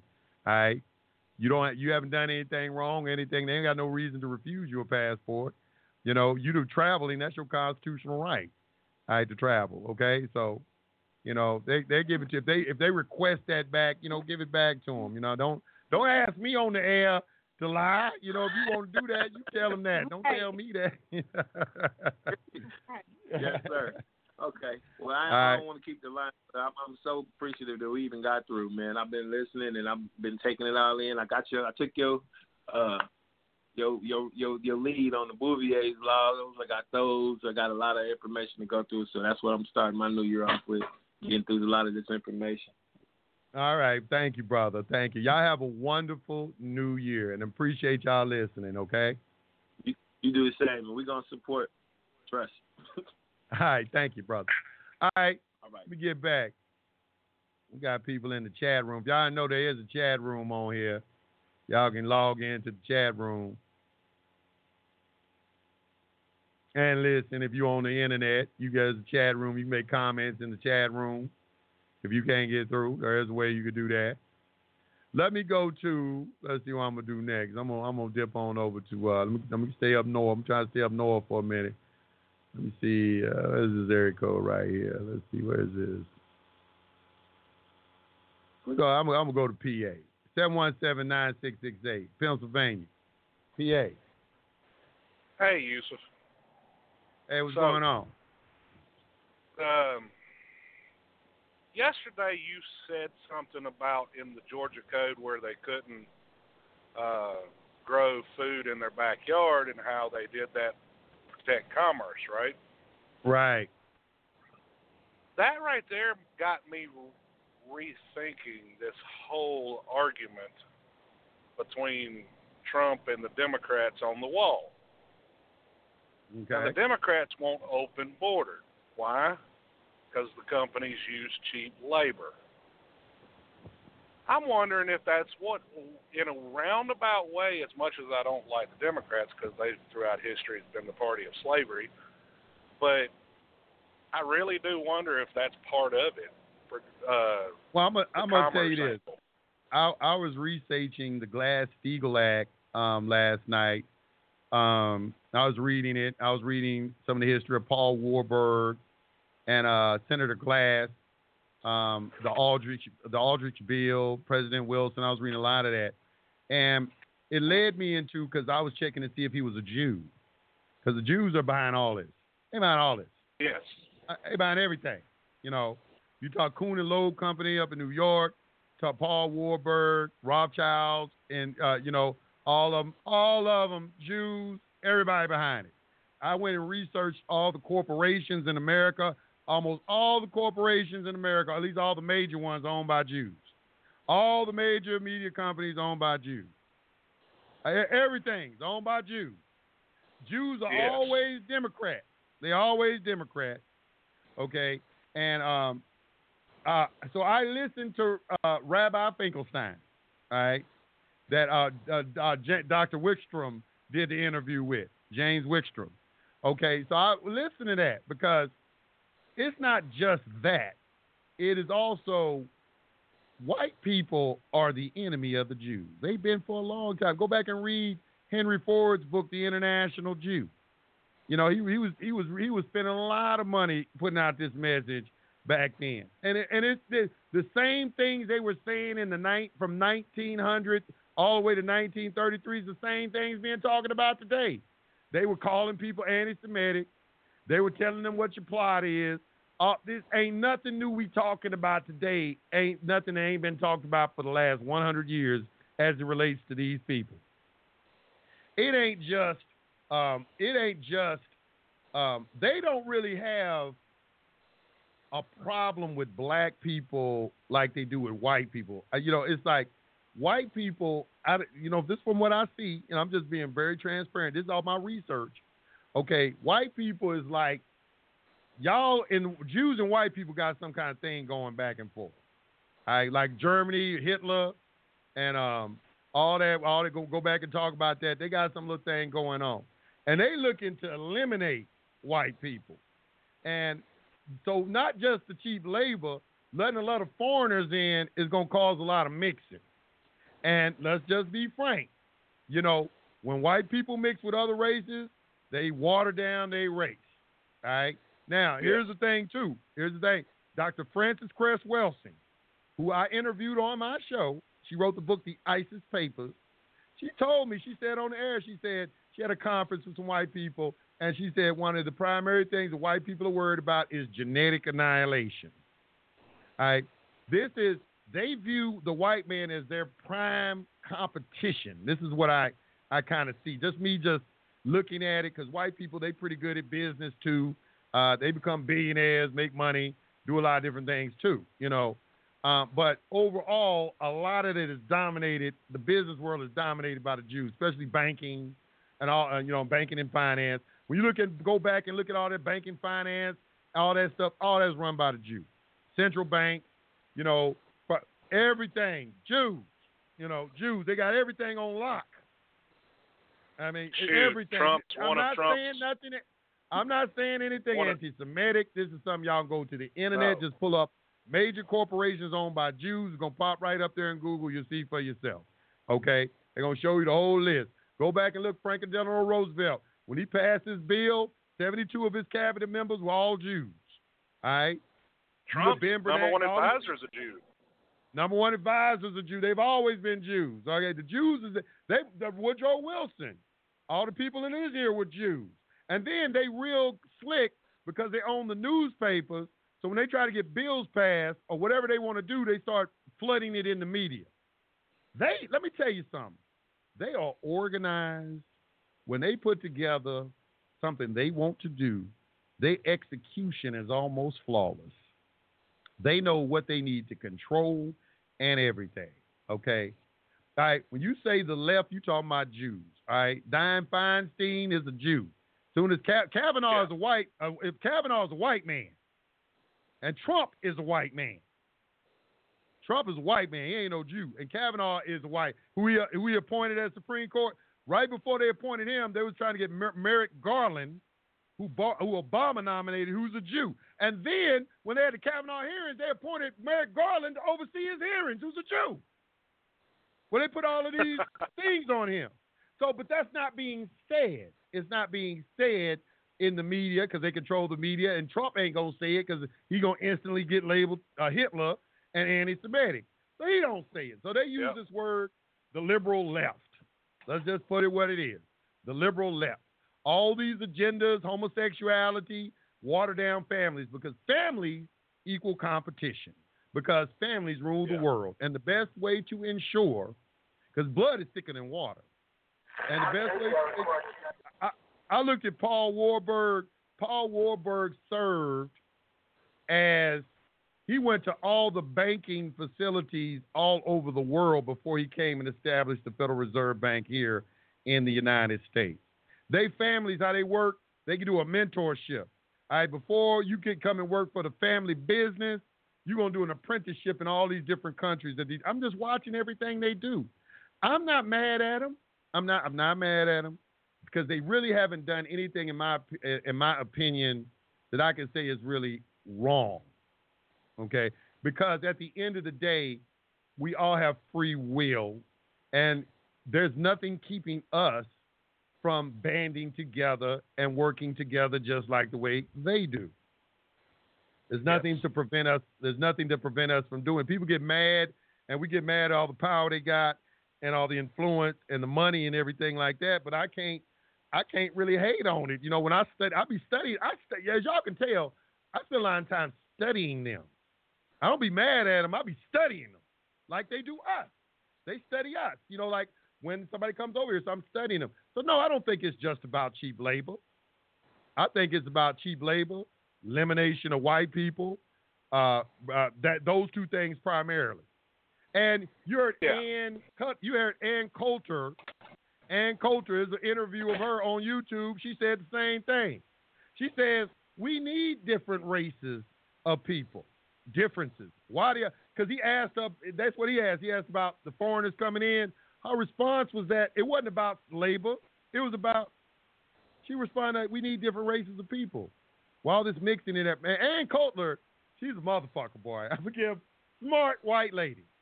Very intelligent white lady, all right? And people are demonize them in the media and everything, but when you learn what's really going on, your position will change on somebody like her because you understand she's about self-preservation, all right? It's not nothing racist or anything like that. So what do I think it is? I don't think it's cheap labor. Yeah, that's one because they want business. Number two, elimination of white people. They ain't worried about black people. Black people ain't in control of nothing. We entertainment. Black people are entertainment for Jews. They run the music. We make music, play football, basketball, and other stuff like that. We do entertainment. They ain't concerned about us in the least. Matter of fact, they'll put us in a position before they put somebody else. That's why you see so many black people in the Liberal Party with all this and everything, because they'll, they're like, okay, let's use black people to kind of like, foster some sort of dissension, racism and all that. You see they're using us like tools and things like that. I see it. They'll look at us as a threat like that. And that's what Ray Bob Finkelstein said too. He's like, oh, what can you say about the blacks? They make good barbecue. We sell them the drugs. They buy a lot of drugs from us. They buy a lot of drugs. They good entertainment. They dance. They got a good two-step. They entertain us, And he admitted also, he said they came here with our father Lucifer over 76,000 years ago. Okay? So he they look at us in a different light, but it's white people who's the threat. It's white people who are the threat. And that's what you see going on in the media. Now, I might be one of the few I see a lot of that, too. Yeah, I might be one of the few people that are just ain't afraid to come out and say it. Because that's what I see. A lot of people afraid to say it. But let me say it, because I ain't afraid to say it. That's what's going on. All right? They don't like white people. I think, and let me tell you something else. I think that, and I can't even really say that because a lot of the slave owners were Jews. The people who owned the slave ships were Jews. A lot of white people really is the ones that fought to get us out of slavery. Yeah. A lot of Christian white people and everything. All right, because a lot of Jews masquerade as white. Is what they will do. They will masquerade them, change their names, and do things like that to blend in with society, as if they're white people because they don't want to get persecuted, things like that. But but at the same time, whatever type of agenda they have, because they think they God's chosen people, they think that they have some entitlement right to run the world, which is hard to dispute because they are running the world right now. They're the ones that gave birth to the League of Nations and what is called the United Nations today. They got all the central banking and every country in the world is under their control. Okay, when you go back and read this Aldrich Bill and you look at the history of the United States, especially starting with Woodrow Wilson, but even going on before that, you can see very clearly who are the architects of all of this. It ain't really no secret. It really ain't no secret like that. It's beyond argument or debate. Tex Mars does some really great shows. You know who Tex Mars is? He does some really great shows laying out how the Jews are controlling everything. They control everything, and I have to agree. I mean, everything. And let me tell you something. I'm not no racist or prejudiced person. I like all people. I got white friends. I have friends probably in every race. And I'm a researcher. And so, and what I'm involved in is this banking, House Joint Resolution 192, all this kind of stuff. If you research this, you're going to be tripping over Jews everywhere. And eventually you're going to come to the point, damn, why everywhere I turn, I'm dealing with a damn Jew. So it's like, so you're going to have to come to that conclusion. So now when you go and read the Protocols of Learned Elders of Zion, which they say is a fraudulent document, I'm like, bullshit. There's everything in this y'all doing. Everything in this. Exactly. And you go back, all these people, Henry Ford, everybody, they kept bringing up the Protocols of the Learned Elders of Zion. And all they gave is a fraudulent document. It's anti-Semitic. Well, why is it everything that's happening that they say they're going to do in the document is happening? They say they're going to destroy Christianity because they feel like Jews established the United States of America. When they came over here in 1492 with Christopher Columbus, those were Jews with him. Because Ferdinand and Isabella kicked him out. Why did they kick him out? Allegedly for doing blood sacrifice. Allegedly. That's something else that is not spoken of a lot, that when you go and check the records, the annals of history and everything, you're going to be seeing it go all the way back to 1600 that they've been talking about these people doing this. Don't believe me? Mm-hmm. Google it on the internet and see it yourself. So these things right here, and I don't want to come across as anti-Semitic because I'm really not, because I think that everybody has their entitlement to create the world that they want. And if somebody else has a stronger will than you do, okay, all right, whereas you have to succumb to their paradigm because they've established a paradigm, all right? So they've demonstrated. That's why they're saying that we chosen people because we're the strongest. So I can't, you know, I'm a god. I can't get mad or jealous or indict them for the things that they do because it's a free will universe, and the reason they're doing it because we're allowing them to do it. We're allowing them to do it. Now, your first caller, the truck driver, you know, I'm a truck driver also. And learning this stuff, I've always, in the back of my mind, learning how everything is contract, right? Right. If you set up yourself as a private trust, business trust, I had a conversation with one of the owners of our company. I said, sir, I got one of those none of my business questions. He said, yeah? I said, is our company owned by a trust? And he said, well, I have a few trusts. So I told him what I was looking at doing. And he said, when you get everything ready, he said, send me an email. I'll tell you who to get in touch with. Because if you do a contract between the trusts, that's protected by privacy of contract.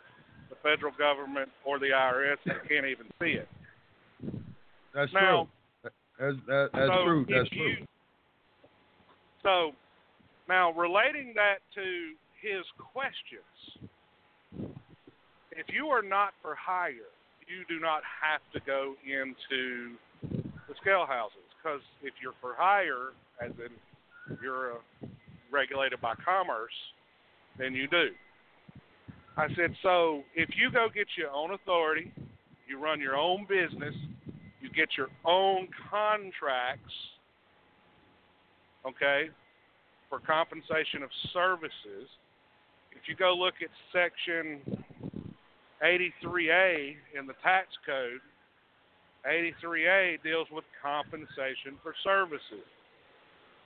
The contract of the compensation for services is not considered income. In other words, say, Yusef, me and you, I decide to do a contract with you, and we agree on, say, $1,000.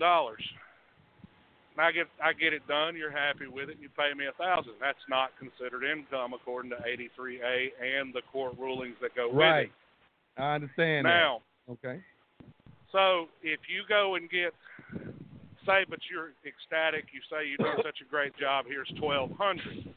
The $200 is excess. That is considered income. That is considered profit or gain. So if you do your own contract, say you got a shipper and receiver that you get a dedicated contract, and you find out, you do your research, you find out that it's owned by a trust, and you do your contracts with the trust for compensation of services, you're no longer for hire. All that stuff is private. Yeah, but at who least you that's the way I'm with? looking at it. Wait a minute, but who are you contracting with? Because if you contracting with an instrumentality of the United States, okay, because now we're talking about taxes. Yeah. Okay, the trust the trust itself is not taxed, but a distribution from the trust is to the beneficiaries. Yes. Okay, especially if the settler of the trust is the creator or grantor is a U.S. citizen, if the corpus is U.S. citizen property, and then if the beneficiary is a U.S. citizen, it doesn't really matter if you got a private trust or not. Okay? Yeah. There's going to be a tax obligation you have to have. So the thing is, to maintain privacy, for it to be a pure trust, privacy, you got to have privacy from beginning to end. You got to have privacy from beginning. You got to have privacy from beginning to end. You know what I'm saying? If you got anywhere in the public is touching it, okay, if there's going to be a tax, it's going to pass through to some point.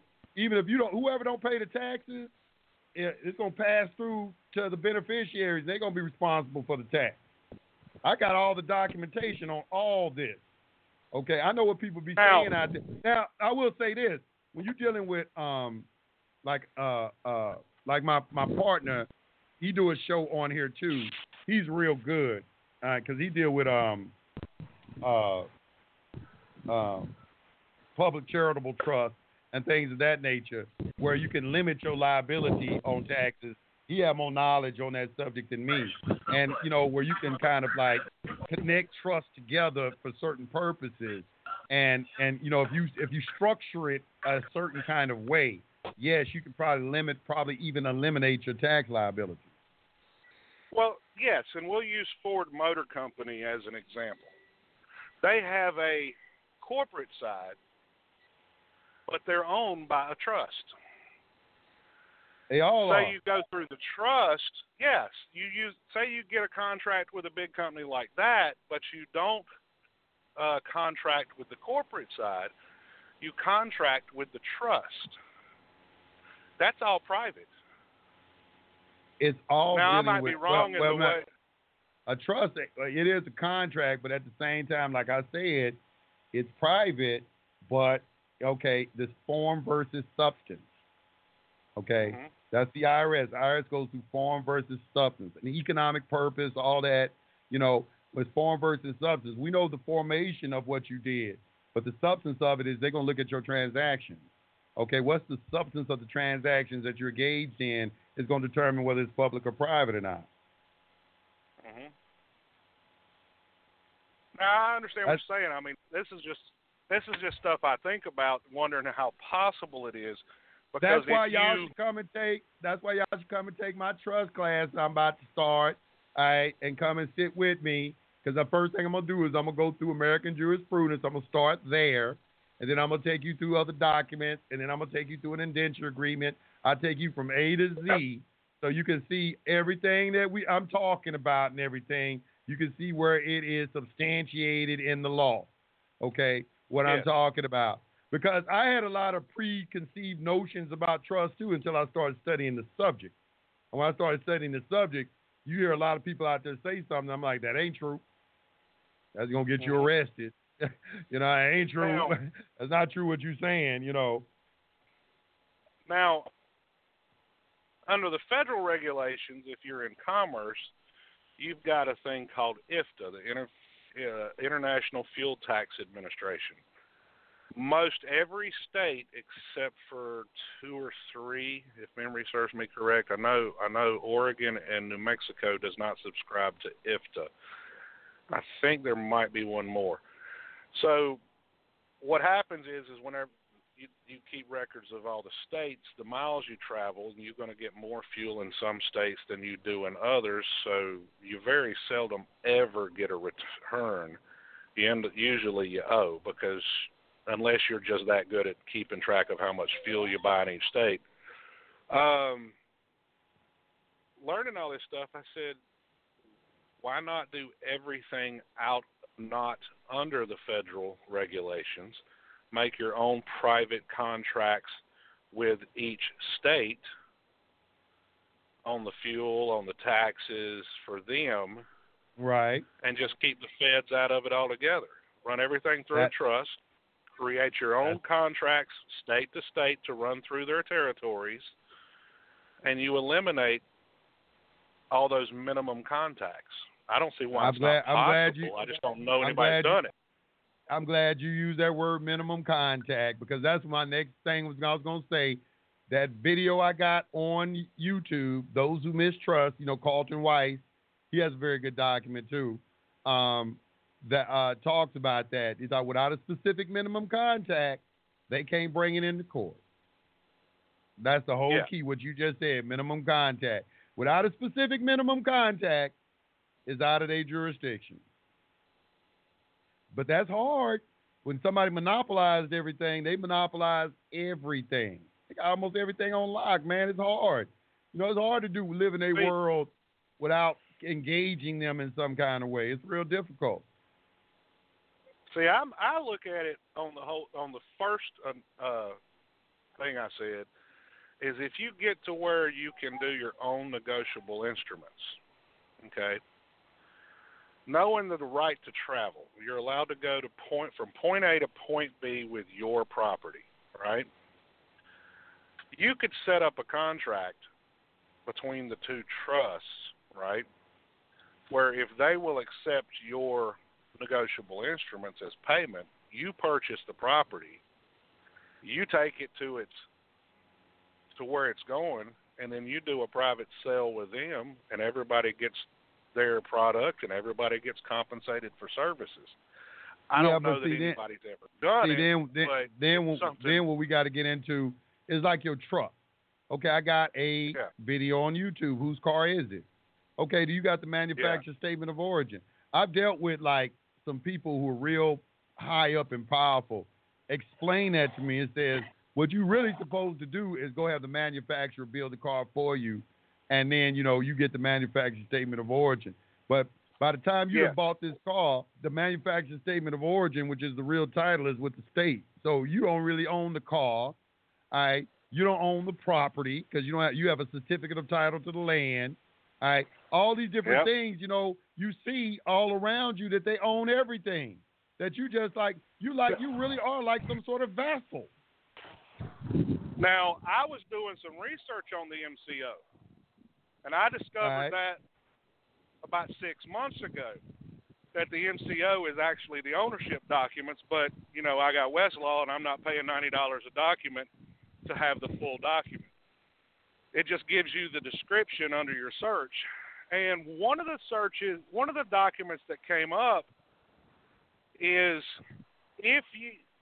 for you to get the MCO, you actually have to do a private contract and that's with the manufacturer. You cannot go through a dealer and do it. Nope. The dealer has what's called a floor plan. And then there's a floor plan company that finances all the cars that go on their designated floor plan. Those are all regulated by the government. Yep. The only way you're going to get a car, a truck, a mobile home, anything where you get the MCO, you got to do a private contract with the company that manufactures it. That's going to have to go to the CEO and CFO to do it. Now, upon delivery, they have to give you the MCO. That's right. And it stated that. I wasn't told the part about the contract part, but this. See, a lot of these real sovereigns who are like real high up, they got a lot of money. They got, they live in like compounds. They grow their own food. They have their own electrical network. They got their own water, and everything like that. They are off the grid, and they do everything privately. But they have the ability to do it. So, and then they have communities of people that do it. And that's why, I got so interested in trust, and I was trying to train our people, because that's what we need to start doing. We need to start, forming a business trust, coming in and start investing in that, and then we can get to the point where we can do all of that. But it's going to be very difficult for you to do that as an individual. You can do that as a group. You have to literally buy up your community. You got to buy up your community. You got to buy up your community. You said, you had a trip one day down, south of Atlanta where somebody took you to one of those communities? Those communities do exist. Listen, let me tell you something. Shock the hell out of me. This is in Georgia in the deep woods. Everybody back there is super wealthy. They got a town, shopping center. This is in the woods. You never know it's there. Shocked the hell out of me. I was like, oh, my God. And then for you to move there, they got to approve for you to move there. You just can't move there. You got to be approved. Yeah, that almost sounds like that town in Georgia where everybody owns a gun. It begins with a K, and I can't think of the name of the That's town. Kennesaw. But I live in Kennesaw. Yeah. Kennesaw is big. Anybody can live there.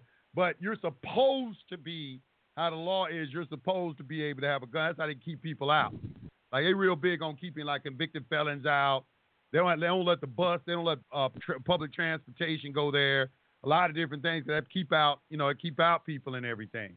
But I used to live there. Yeah. I lived in Kennesaw, so I know exactly. It's Kennesaw. It's the most safest place in America. Kennesaw, Georgia. Yeah. The more guns, the safer you are. The safest place in America, right. Kennesaw, Georgia. Hey man, but look, I gotta go. I gotta go to the next call. All right, I'm gonna be back on tomorrow. We continue this tomorrow. Okay. All right. I'm gonna email you some screenshots when I get them together on those on those documents that I found. So that way, if you decide to go to the law library, maybe you can dig them up. Yeah, send them to me. I do because I'm planning to shoot a video I'm trying to do a new video where I'm in the law library. It's gonna be real nice and everything. So yeah, send it to me. Okay. Okay. You have a good day, man. You too. All right, let's go. I mean, this looks like perfect black numbers. This is perfect black. 412-1568. Yusuf, you know this is me. What took you so long to get on the phone? You know what's so bad that I haven't talked to you in so long, but I still remember your damn phone number. It's like damn, like you're a family member or some shit. We're family, man. Listen, you really gotta. We gotta talk private too, man. Listen, I got an idea like as big as Uber, man. And I think somebody's gonna steal it. But what I want to do is I got to get some brothers and sisters to do certain things in certain states. All right, but I'm getting an app made. So one thing about me, I'm a little different, a little unique. But a lot of stuff, I'm not a dumb individual. I think on things like you do. I investigate stuff and I see things that other people don't see, even if you explain it to them. But we got to talk about that. But what I wanted to ask you, my brother, is you said, do you still have a Dropbox? You still have that? Like you have like documents and stuff like that? You still? All right. Yeah. Because you've been out of circulation. I've been missing you like on YouTube. You had a thing about the IRS about payments. There's a code where it says what the type of payments the IRS will take and will not take, and it says something about what they'll take, like international bills of exchange. And you know how you get that thing, you can throw it off the top of your head. Do you remember where the site was? Oh yeah, I remember where it is. I give it to you right now. You can put in Google IRS employee manual, and then put comma bill of exchange. It's gonna pop right up at the top. And then just scroll down to IRS code. Once you get on it, scroll down to they don't take extraction envelopes. Scroll down to I'm on the site right now. Scroll down. International bill of exchange. It says it takes at it. Just put bill of exchange. No, put IRS employee manual, comma. Hold on. IRS employee manual, comma, bill of exchange. Okay, then you'll see it pop right up at the top. It's going to say 21.1.7 campus support, Internal Revenue Service, IRS.gov. You should see that. And then once you see that, scroll all the way down to 21. Let me see, where is it at? There's a whole bunch of codes.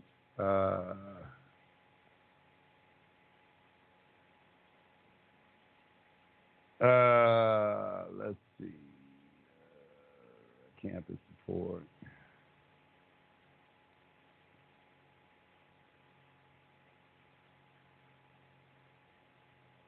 Go to 21.1.7.9.17. It says unacceptable payments. 21.1.7.9.17. 21, right?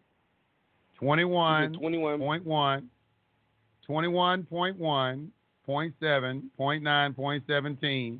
That's unacceptable payment. And where it talks about the bill of exchange, okay, that's in 21.1.7.9.22. All right. And right there, you see when they get one, they send the bill of exchange to the Department of the Treasury. When they get them, you just gotta see what goes on and why you do certain things, why you sending that bond to the Department of the Treasury, and why you using bill of exchange. They tell you what they don't take. They don't take. They tell you what they don't take. They don't take promissory notes. They don't take gold, silver, jewelry, stamps, saving I've bonds, seen that treasury before. notes. Yeah, they don't take that. And where I got this from is from this study group I was a part of. It was a whole bunch of white ladies, believe it or not, they were doing this. Real sharp, real sharp ladies. And they had figured it out. They had figured it out and everything. They were discharging automobiles and doing stuff like this back in like 2010. And they told me, they said, y'all get answer in the IRS employee manual. And that's when I started looking at that. They wouldn't tell me where to find it. That's when I started looking at the IRS employee manual. Whole bunch of stuff in the IRS employee manual. That's something else you should be studying. That's another thing. Like whenever you start talking about negotiable instrument and you start talking about rescinding the gold clause, a lot of times there's a lot of social engineering with this case law. We'll use a thing called, vapor money theory. When they say vapor money theory, they're correct on you can't vaporize money. All right, we're only dealing with credit and issuing credit. And Marion Echo said that's all the Federal Reserve does is issue credit. So what they're doing with a lot of these case laws, they're saying something completely different about a private product. They are. That does not belong. And that's my thing. They use the word pay. I'm like, you ain't paying for nothing. You stay away from the word. You don't see them use the word set off nowhere in them cases, do you? You know what? Nobody brings it up because case law is only based on what the people object to. And like I said, it's based on what's objected to, and it's based off the facts that appear in the case that are stipulated. But or if you don't one object thing, to listen, Yusef, you one of the smartest dudes like in modern times that I really come into contact with on the real side. And like I got a lot of role models that I appreciate that's in the public. And like I said, Muhammad Ali is number one. There's Malcolm X, there's Barack Obama. But also, as far as like speaking well and family oriented, is Coach Tomlin. He's like one of the role models, should be like a modern day role model, because this brother, he is so efficient as far as speaking and delivering his words. And when I hear you, I put you on the same level with those dudes. Like you're really a good dude. You got a good heart, man, and you really look to help people. And I really appreciate you on the real side, because I'm gonna tell you what, these lawyers and these judges, they hate my ass. All right, whenever most of the time most of the time I win. Whenever me and my family come into court, the sheriffs come and stand behind us with a gun. All right? And when you're the last person in, you said a long time ago when I met you, when you're the only person in there, they respect you. So I found a way to circumvent. Like on a lower level, if it's not an appellate court, you're going to lose, okay? If they're at the magistrate level, you're going to lose. Yeah. Only thing you have to do is, like, make your record for the next level, and you got to sue them because they violate their oath of office all the time. You have to sue them. That's one of the secrets of winning. Like, you have to sue them. If you're always defending, you're never going to win. It's like in law, it's like 80% of some people don't appeal. I mean, so of course they're going, it's like, okay, 80% of y'all don't appeal, so we just end it right here. They think that's the end of the matter. You only lose when you quit. Yeah, another thing, too, it's a lot of, they went on, like, summary judgment and default judgment. They really don't. I'm gonna tell you what, these attorneys and stuff. When I'm in court with them, very seldom do I even go to court and stuff. I'll share that with you like privately, but a lot of them they shake like dogs shitting razor blades on the real side, and the judges too, man. It's like because I know the scam. Like sometimes they probably need to do it in camera hearing, and basically what they're doing, nobody's in there. It's like I know the game. I mean a lot of stuff they don't want in the public, but you can't have one of your public officials drag me in the public when I was doing something privately, on the administrative side, privately. So, but a lot of times when I bring issues up, they can't even rebut my none of my issues. I don't get no objections. So what they try to use is like a rule or a procedure. Like they try to use like 12B6 or summary judgment. One of the things is like, say the claim upon which relief cannot be granted. That's one of their favorites. One of the things I use to defeat that is like I always use the Seventh Amendment because of Rule 8, 12B6, Twombly, Iqbal. They can't overturn the Seventh Amendment, and that's what they try to do. They try to deny you that right by rule. And one of the things, like you can basically get rid of that because you always want some jurors, man. They try to keep you away from your peers. Well, when I say peers are people who think like you. It's not always they got to be the same color. It's some people that think like you. But they try that all the time, like Rule 12b-6. You didn't speak our foreign legal language, and really, you don't have to. But that's one of the things, though. Like I said, I have a lot of success, like, dealing with these people, but a lot of stuff I got your information, man. It's like I said, I can't thank you enough. I really can't. So if you want to see a very inspirational movie that kind of touches on a lot of this, it's a movie called A Flash of Genius. Mm-hmm. Watch that movie. It's called A Flash of Genius. If you want to see somebody who take it all the way, you take it all the way. Why? That was a very good movie called A Flash of Genius. I'll tell you what it's about. It's about the guy. He's the one who invented the intermittent wipers that's on all the cars, and Ford Motor Company stole it from him. And he took their ass all the way to the Supreme Court. And he lost his family and everything, but he would not relent on these motherfuckers. All right, you got to. I see it's a great movie to watch. Go ahead. Okay. Another thing too, whenever you're giving your trust classes, that's one of the things that I really need to be super proficient and good at what I do. Is like basically understanding trust and like because I know like one of the biggest things right now is they basically just stealing land.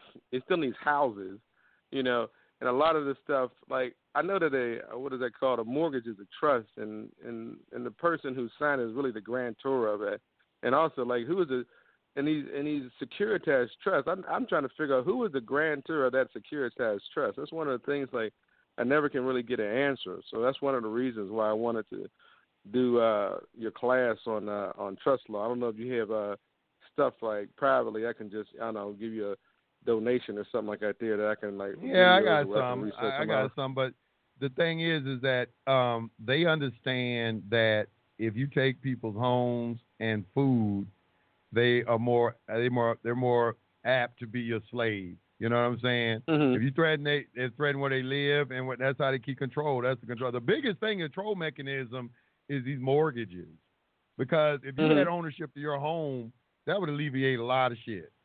A lot of pressure would just come off a lot of people's heads. They got a place to stay. If at the end of the day, no matter what happens to you, if you got a roof over your head, you got a way to, you know what I'm saying? You can make a way and everything. Yeah. Yeah, that's like when people's on a run. They can't really function because they ain't got a damn house. When he's on, you got to stay over here. You got to stay over here. You got to stay over here. And one of the things like with dealing with these people stealing your houses with these fake instruments, like when people go to Article 3, it's under subject matter, it'll tell you you're not really dealing with a promissory note. It tells you that right there. Because anybody that's discussing a promissory note in the foreclosure is either incompetent or idiot or a part of the fraud. They're talking about that. It's an order to pay, because they print that on the promissory note, order to pay.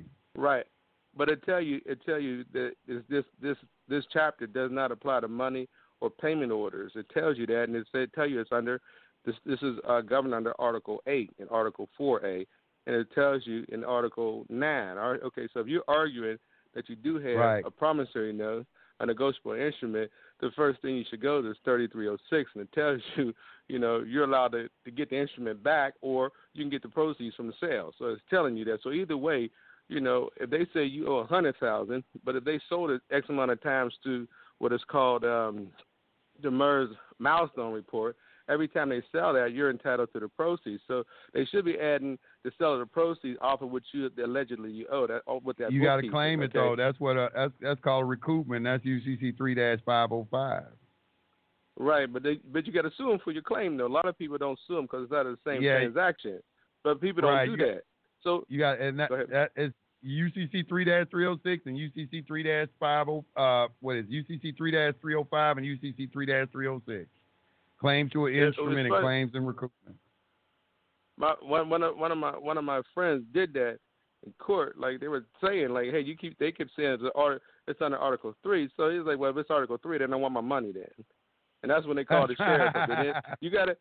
The Dodd-Frank Act tells you the recoupment and set-off is a defense. If that's a defense, and it's a federal law. It is, but see, here's the thing. UCC 3-305 and UCC 3-306 is tied to UCC 3-302, which is holder in due course.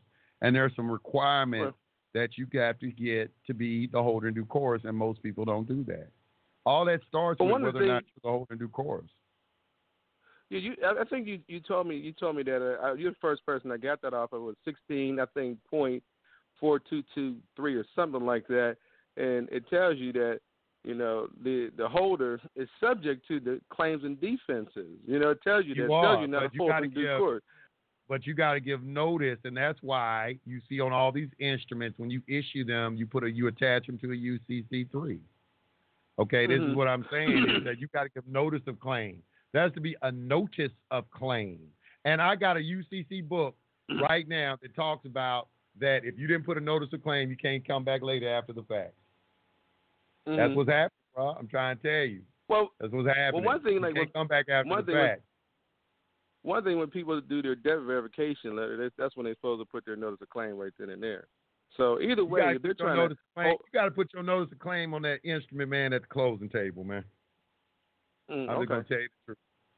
I'm gonna tell you the truth. Yeah, that's your promissory note. You issue it, put your notice of claim on it right there at the closing table. That's the problem, in my opinion. From what I've read in the law and the cases, all right, for you to be the holder in due course of that instrument, for you to have a claim in recoupment, for you to have a claim of to the instrument or whatever, because you're either gonna get the instrument or the proceeds. You have to be the holder in due course, and the only way you're gonna be the holder in due course is that they have to have prior notice. All right, because that instrument changes hands, and once it goes to a new holder, if there's no notice to that new holder that there's a holder in due course, he becomes the holder in due course, and you can't come back after the fact. Well, one thing, the holder, for anybody to be a holder, first they got to prove that they got that instrument after it went to the Federal Reserve window. Okay, with good faith. No, they got to do is no.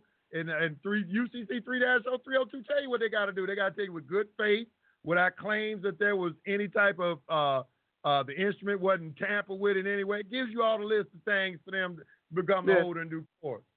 All right, that's just right there in the code. Read UCC 3-302. Yeah, all that stuff I read, but again, under Article 4A and Article 4.8, it doesn't define holder. So once they change it, becomes like a security in a draft. It's no longer under Article 3. I mean, it tells you that in Article 3 is what I'm trying to say, when I'm telling you, is a promissory note. You the issuer, drawer, and maker. I don't give a damn what they converted with after the fact. When it's right there on that damn table, okay, that you're the issuer. You're the maker of that instrument, okay? And as the maker, okay, you better put a damn notice. I don't give a damn what they do with it after it leaves my hand, as long as I put that damn notice on it. Right. So let me ask you, how do you put notice on it? Do you write something on it? What do you write on it? You can. The attorney probably won't. That's where you got to get creative, because the attorney probably won't want to let you put a UCC3 on it. But I would try. I'd let them. I'd bring the codes to the closing table. Like, look, I'm issuing this promissory note. I'm the holder of due course of this note. I'm just putting a notice of claim on it right now. And if you got a problem with it, I'm like, why you got a problem with it? Law says, am I not the maker of this instrument? I'm the issuer of it, right? Okay, well, I'm the maker of this instrument, so I'm signing it, and I want to put a notice of claim on it. You could do something probably as much as sign your name and under it, put your UCC filing number. Well, you know what? You know people, why they sign their name. Maybe when you sign your name, maybe you should just sign notice of claim on there. They don't know that. Well, no, you gotta let them know where to notice the claim. You gotta know where to go in the commercial registry to contact the person who has the claim. Why do you think it has on that UCC1 form your information and everything, and it has a collateral description? But then you file that 3, and it goes in the collateral description. They know to go to the commercial chamber and look in the chamber and see because they got a notice. That's what the commercial chamber is for, notices. That's why when somebody asks me, do I have to do a secure party process? I say, no, you don't. How you gonna get a claim on that instrument? Oh, okay. Hey, I'm gonna tell you what, Lucy, I'm gonna let somebody else get on the phone, but you just gave me a jewel, man. But listen, how do I hit you up, man? I'll email you because I'll hit you up because a lot of stuff. Hit me on email, Facebook. I got a Facebook group. All kind of stuff. Always, just hit me up. You know my email. So just hit me up. Yeah. A lot of stuff, like I said, when I say this stuff is big as Uber, it really is, man. If I told you in 10 words a light bulb, light bulb will pop on, and you'll say generational wealth will pop up in your head, right? It's something really that simple. But what I'll do is, if you get a chance, you want to call me, cool. But what I'll do is I'll drop you an email too. And listen, man, it's a pleasure talking to you, man. Like seriously, you're like a spiritual brother to me, for real. I really appreciate you. All right. I appreciate it, brother. I appreciate it. All right, y'all. All right, on that note, I want to thank everybody for listening today. I want to extend to you my sincerest wish that all of you have a happy new year. Also, I want to make sure that y'all, draw out your plans for the year. Plan your year. Remember, your family is your business. Your family is your business. That's your business. All right? Understand that. Understand the importance of learning about trust. If you have a family out there, you should have a trust. You should really have a trust. It's something that all of us should have, especially if you have property. All right? We need to start eliminating all these arguments family members are having when somebody passes away or somebody becomes incapacitated in some shape, form, or fashion. All right? You need to have a trust in place. And you have to do it before the fact. Okay, you got to be, you have to be proactive in your life, not reactive. All right? When you become reactive, a lot of times it's too late. You got an uphill battle from there. So be proactive in what you're doing. I want to appreciate everybody listening to this show.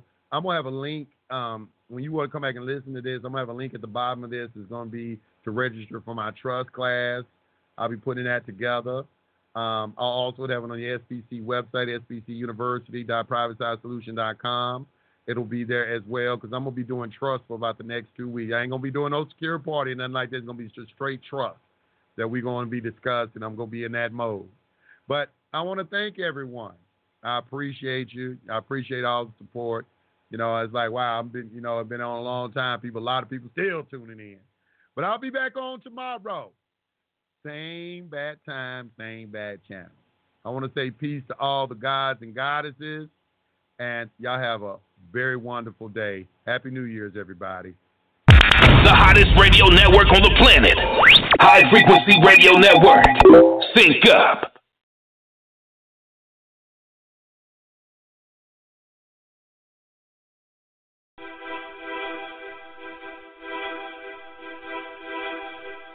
No introduction. Let's go get 'em. You don't see it, but it's right there in front of you. You don't see it, but it's right there in front of you. You don't see it, but it's right there in front of you.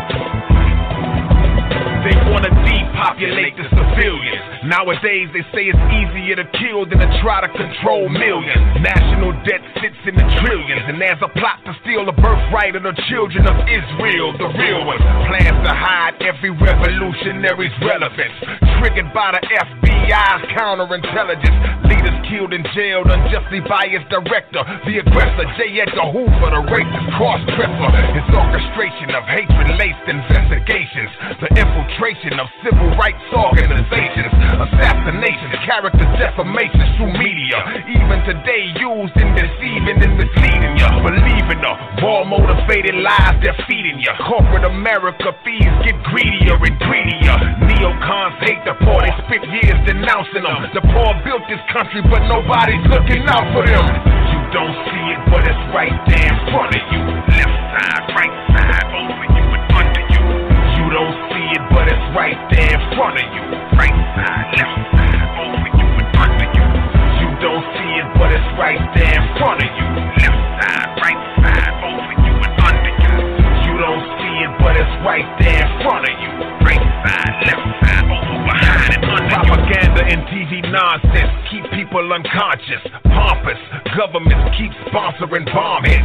Honesty is far gone. The land is a war zone. Your family and your children consuming animal hormones. Nothing is organic. Nearly everything real is gone. Fast food places and the great meat with silicone. Every day we pay for it. Now the whole nation's sick. Addictive and money-driven drugs are what the patients get. Any natural remedy, the FDA sanctions it. Cause they don't want the cure, they want the money that they make from it. The USA's a corporation, wealth is the emphasis. Prison industrial complexes, slave businesses, stock market interested. The reason that they build them in advance is cause they know eventually they're gonna fill them. Orchestrated a system to incarcerate your children and project future inmates based on that to make millions. You don't see it, but it's right there in front of you. Left side, right side, over you and under you. You don't see it, but it's right there in front of you. Right side, left side, over you and under you. You don't see it, but it's right there in front of you. Left side, right side, over you and under you. You don't see it, but it's right there in front of you. Right side, left side, over, behind and under you. The truth was never taught by the enemy, and it won't be. The real power is always the entity you don't see. Subconsciously planted in your head is where it wants to be. Thousands of media powers owned by 3 companies. 85% of the whole planet in darkness. Spend millions on sports teams while the homeless are starving. Nobody wants to protest, rally or picket, but it's a line around the corner for them concert tickets. Soldiers dying every day, you keep sending them out. I wanna send 5,000 killers to Zimmerman's house. The Rockefellers in the Bush family in the same box, G. Henry Ford, all of them supported the Nazis. Members of the Tea Party still telling black jokes. You wearing the clothes, but the designer hates black folks. Reporters wanna get dirt, sound bites and excerpts. CNN must mean corrupt news network.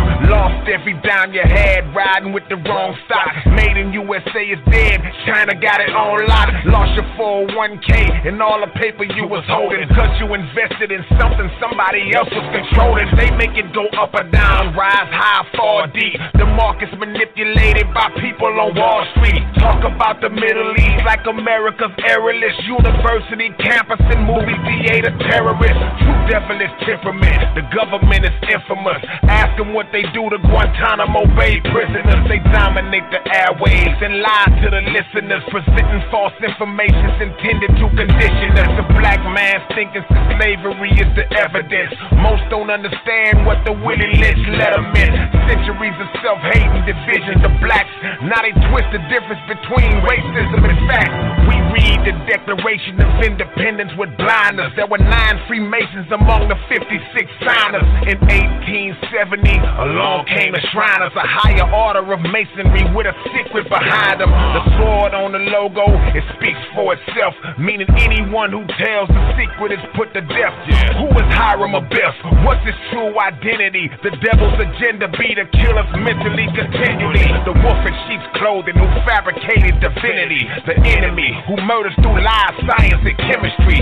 Trickery and industry. For power they forever plot. You went to war to fight for a freedom that you never got. Dirty chess moves executed by the hidden hand. Now they plotting on a way to go to war with Iran. Same game used again, same wicked methods born. Just like Paul Wolfowitz had done before a desert storm. The government is broke, they can't cater to your needs. Planned Parenthood persuading to kill your future seeds. The school system misleads, they money hungry savage vultures. If you chase degrees, you better get you one in agriculture. Now it's questions in the music, are you in that other mix?